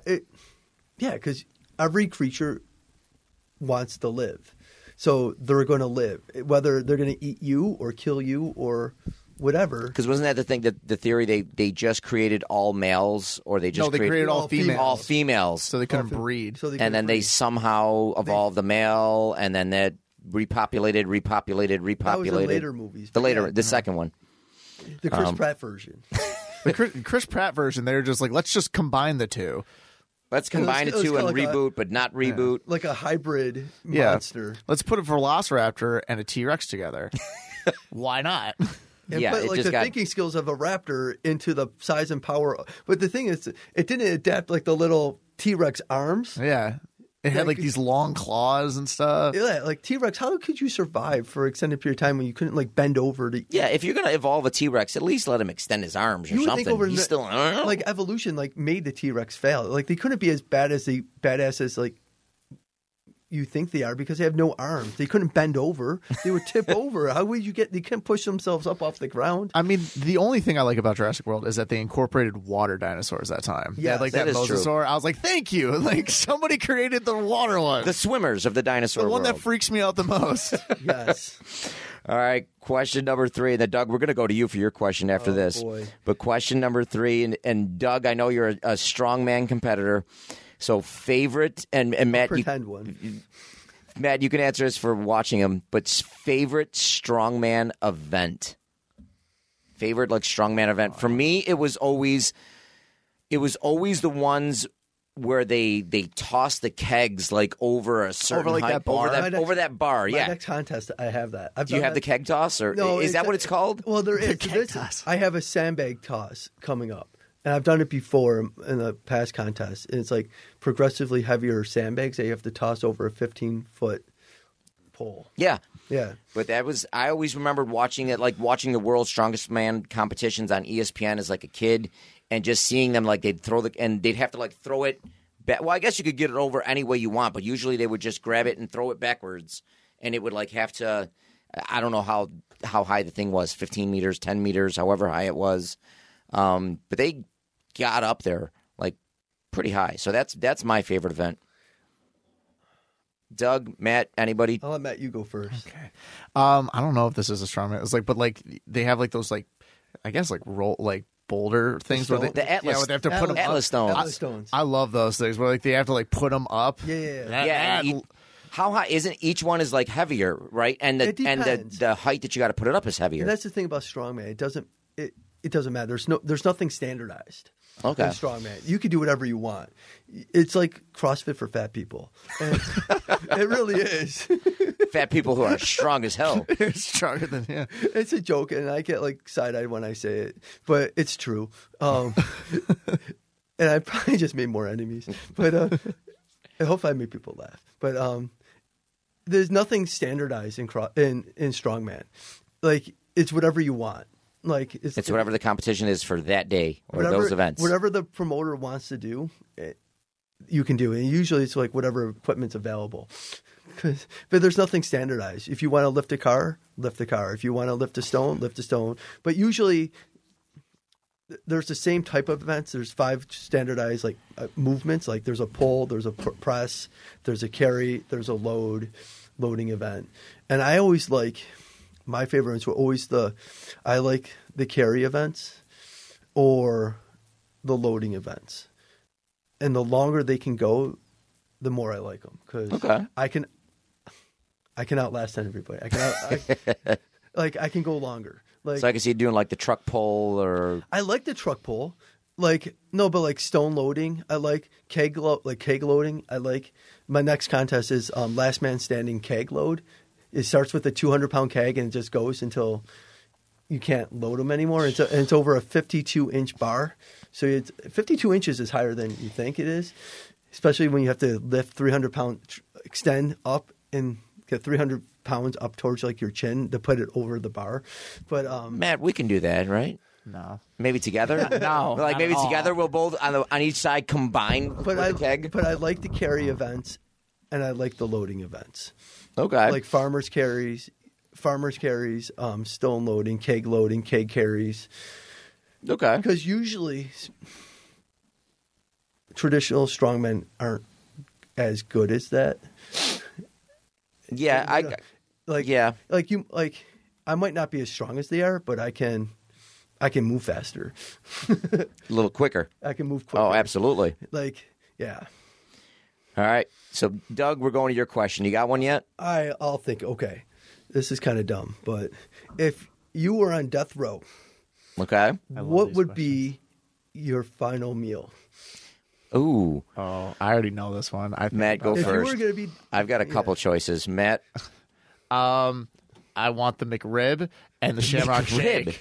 And the That's what you Shamrock Shake. that's what you would go to. Just What are you trying to- $5 McDonald's. are you meal? trying to load up so that they got something? Number one, they're gonna have to clean stuff up. Number two, you can only get the Shamrock Shake seasonally, and if I'm projected to die in April, they gotta wait until March. Listen, every year I get fooled by the Shamrock Shake. Oh, I every love year I'm like, this is going to be great. This is going to be great. I take 2 sips. I'm like, this is disgusting. I'm not a fan of the Shamrock Shake. I don't care. I said No, it. actually, the McDonald's spaghetti, because you actually can't get that anywhere The except McDonald's for spaghetti? the Philippines. Yeah. Ooh. Well, they can keep it in the Philippines. I was going to say, I am Then not. they got to go to the Philippines to get my final meal, or else they can't execute me. That's okay. Doug, what's your final meal? I would just be a glutton. I would get a chicken finger sub, just load it up make it as nasty and sloppy as possible, and then follow that up with some kind of steak meal, and then load up on ice cream. Oh, yeah. And just if they're gonna fry me and I'm gonna defecate all over myself, I'm gonna give them something to remember me by. Listen, if it's my last meal and I can get anything, I'm eating enough where that they might not have to kill me because I might just be dead during the meal. So I'm loading up on ribs. I'm loading up on steak, pasta. I've got to have at least one last meal of pasta, chicken finger sub. And like Doug said, I'm making it sloppy. I'm making it gooey. I'm going out. And like I said, who knows? I might not even make it to the chair because I might just keel over No, of they a won't heart be able attack to right fit there. you in the chair. Yeah, I'm breaking the chair. I'm gonna make them work for it. It's gonna be I want to be like that scene in Stand By Me where the guy just throws up and makes everyone. Oh yeah, in the bar, bar, the Barfarama. the Yep. Barfarama. I want that. That's how I want to go out. Nice. All right, last question here. We'll do the last one. If you could be one cartoon character, who would it be? If you could be any cartoon character, old school cartoon, new school cartoon, whatever, any cartoon character, who would you be? Could You know- be comic book included. We'll go comic book too. We'll go comic book All right. because that's cartoon. That's art. He was a cartoon at one time. All right. I would go Wolverine. Okay, I would go. I could see that. I could see the X-Men route. I would go the Wolverine. That way, if I was comic book cartoon hero guy, or I don't know what's a good cartoon character. I don't know. I have to come back. Well, they had the X-Men cartoons. They did. So that's still a cartoon character. All right, Matt, do you got one? I'd probably be like Arnold from Hey Arnold. Do you remember that Nickelodeon? Yeah, 90s show? yeah. I don't know. I thought he was a cool dude. Okay, Lived with his grandparents in a boarding house. absolutely. Larry would be Johnny Bravo. Yep. Yes. Yes, the hair, the big hair. Always flirting with the chicks. And getting... Larry. I just don't Larry- have the hair. Larry has always in traffic duty at Parkham. Hey, Hey, how you doing? Hey, you have a husband? Listen, I'm not Joe Rich over here. I'm not Joe Rich. Oh, The Matt, this was before your time, and I kid you not, he'd go up. Hey, Allegedly. Hey, Allegedly. Mom looks pretty good. Is Dad still in the picture? Is Dad still in the picture? 100%. And you think we're joking, exaggerating? Nope. it doesn't surprise me from the characters that have worked at Park. Like he would just lean over. Hey, how you doing? I could share some stories out. Oh gosh. All right, we'll go Johnny Bravo. We'll keep this short. I'll go Johnny Bravo. I'll be the Johnny Bravo character. Oh no. I was gonna say Doug from Hey Arnold, but not from Hey Arnold. You mean Doug from Doug. Doug? Doug from Doug. With The a- old school Nickelodeon With what? cartoons. Patty Mayonnaise. Patty Mayonnaise. And Skeeter Valentine. Were they humans? Because Skeeter was blue. They were all different colored. Doug was like Doug white. was the only like Patty was yellow. Skeeter was blue. Who was the bad Roger? guy? Roger Klotz was like, wasn't he red? I don't know. Like I they were- try watching that show and I can't. I was too old for that show. I missed out on it. Like That was like my- early '90s, I think, late '80s, early '90s. Okay, Yeah. so I was in high school, college. I graduated high school in '94. Graduated college in '98. Yeah, see, I graduated in '98, so I would have started. I think they were like I was born in '98. They were like early '90s, so I think I was like middle school, late elementary. Early it was middle on when school. I was a little kid. But Yeah, but you had the newer Dougs. But I think. I had Maybe. the privilege of like the little Einsteins and Dora and Going through all of them with Little Newman. oh my god, who's the one? Who's the one? I can't remember his name. Oh, I just want to punch him all the time. Is it Blue's Clues? No, not Blue's Clues. Blue's Clues was okay. Tell me it wasn't Barney. No, oh, my kids didn't get into Barney, thank God. Thank God. They got into it for like a hot second, and then like, no, what the heck's his name? It's a Boomafoo. Zubumafu I liked. Boomafoo. Yeah. They were like these Australian brothers who had did animals. Had like a things. lemur and stuff. And lemur. No, who's that kid who's bald? He had like Caillou. Caillou. Hey Caillou. and my 14-year-old son will still do Caillou. And I was like, don't make me punch you. Wait, I will throw punch you. is He it goes, Charlie Brown or Caillou? Caillou? Okay. Caillou. Charlie Brown. Whatever. He was just stupid. Like The lovable loser. Caillou is pretty annoying. I have no idea who Caillou is. You're lucky. You are very, very lucky. Caillou might be the worst children's character ever. He was just a whiny little bitch. He whined in every He episode. did. Isn't he supposed to be like 4 or 5? But he still was a little whiny bitch. I have no clue. And he just whined. I'm surprised his parents didn't like purposely leave him at a subway station or something in every episode. Why was he bald? Nobody ever covered. I think nothing wrong with being bald. think my daughter came up with the backstory that he had like chemo or something like that. Like he had cancer, Dad. That's why. It's a Canadian TV show too. So It just shows the wrongness. I of it. have no clue what you guys are talking about. Look up Caillou. Look up Caillou when you get home tonight, and you'll have that whiny voice in your head all night. Yeah, Vicky, we were like, why are you watching children's cartoons I can already right now? hear it. I remember exactly what it sounds like. All right, well, Doug, we are definitely going to have you back on for another episode. We'll have you bring little Joshy, little Newman If on. he's not so busy, yeah. If he's not so busy, we Talk about Caillou. talk about Caillou, talk about other stuff. Oh, he'll love that. He will. But thank you for coming No on. problem. Thank you. Matt, fun. as always, thank you for joining me for this madness. And everyone, we will see you next week for another exciting episode of Stories from the Sideline.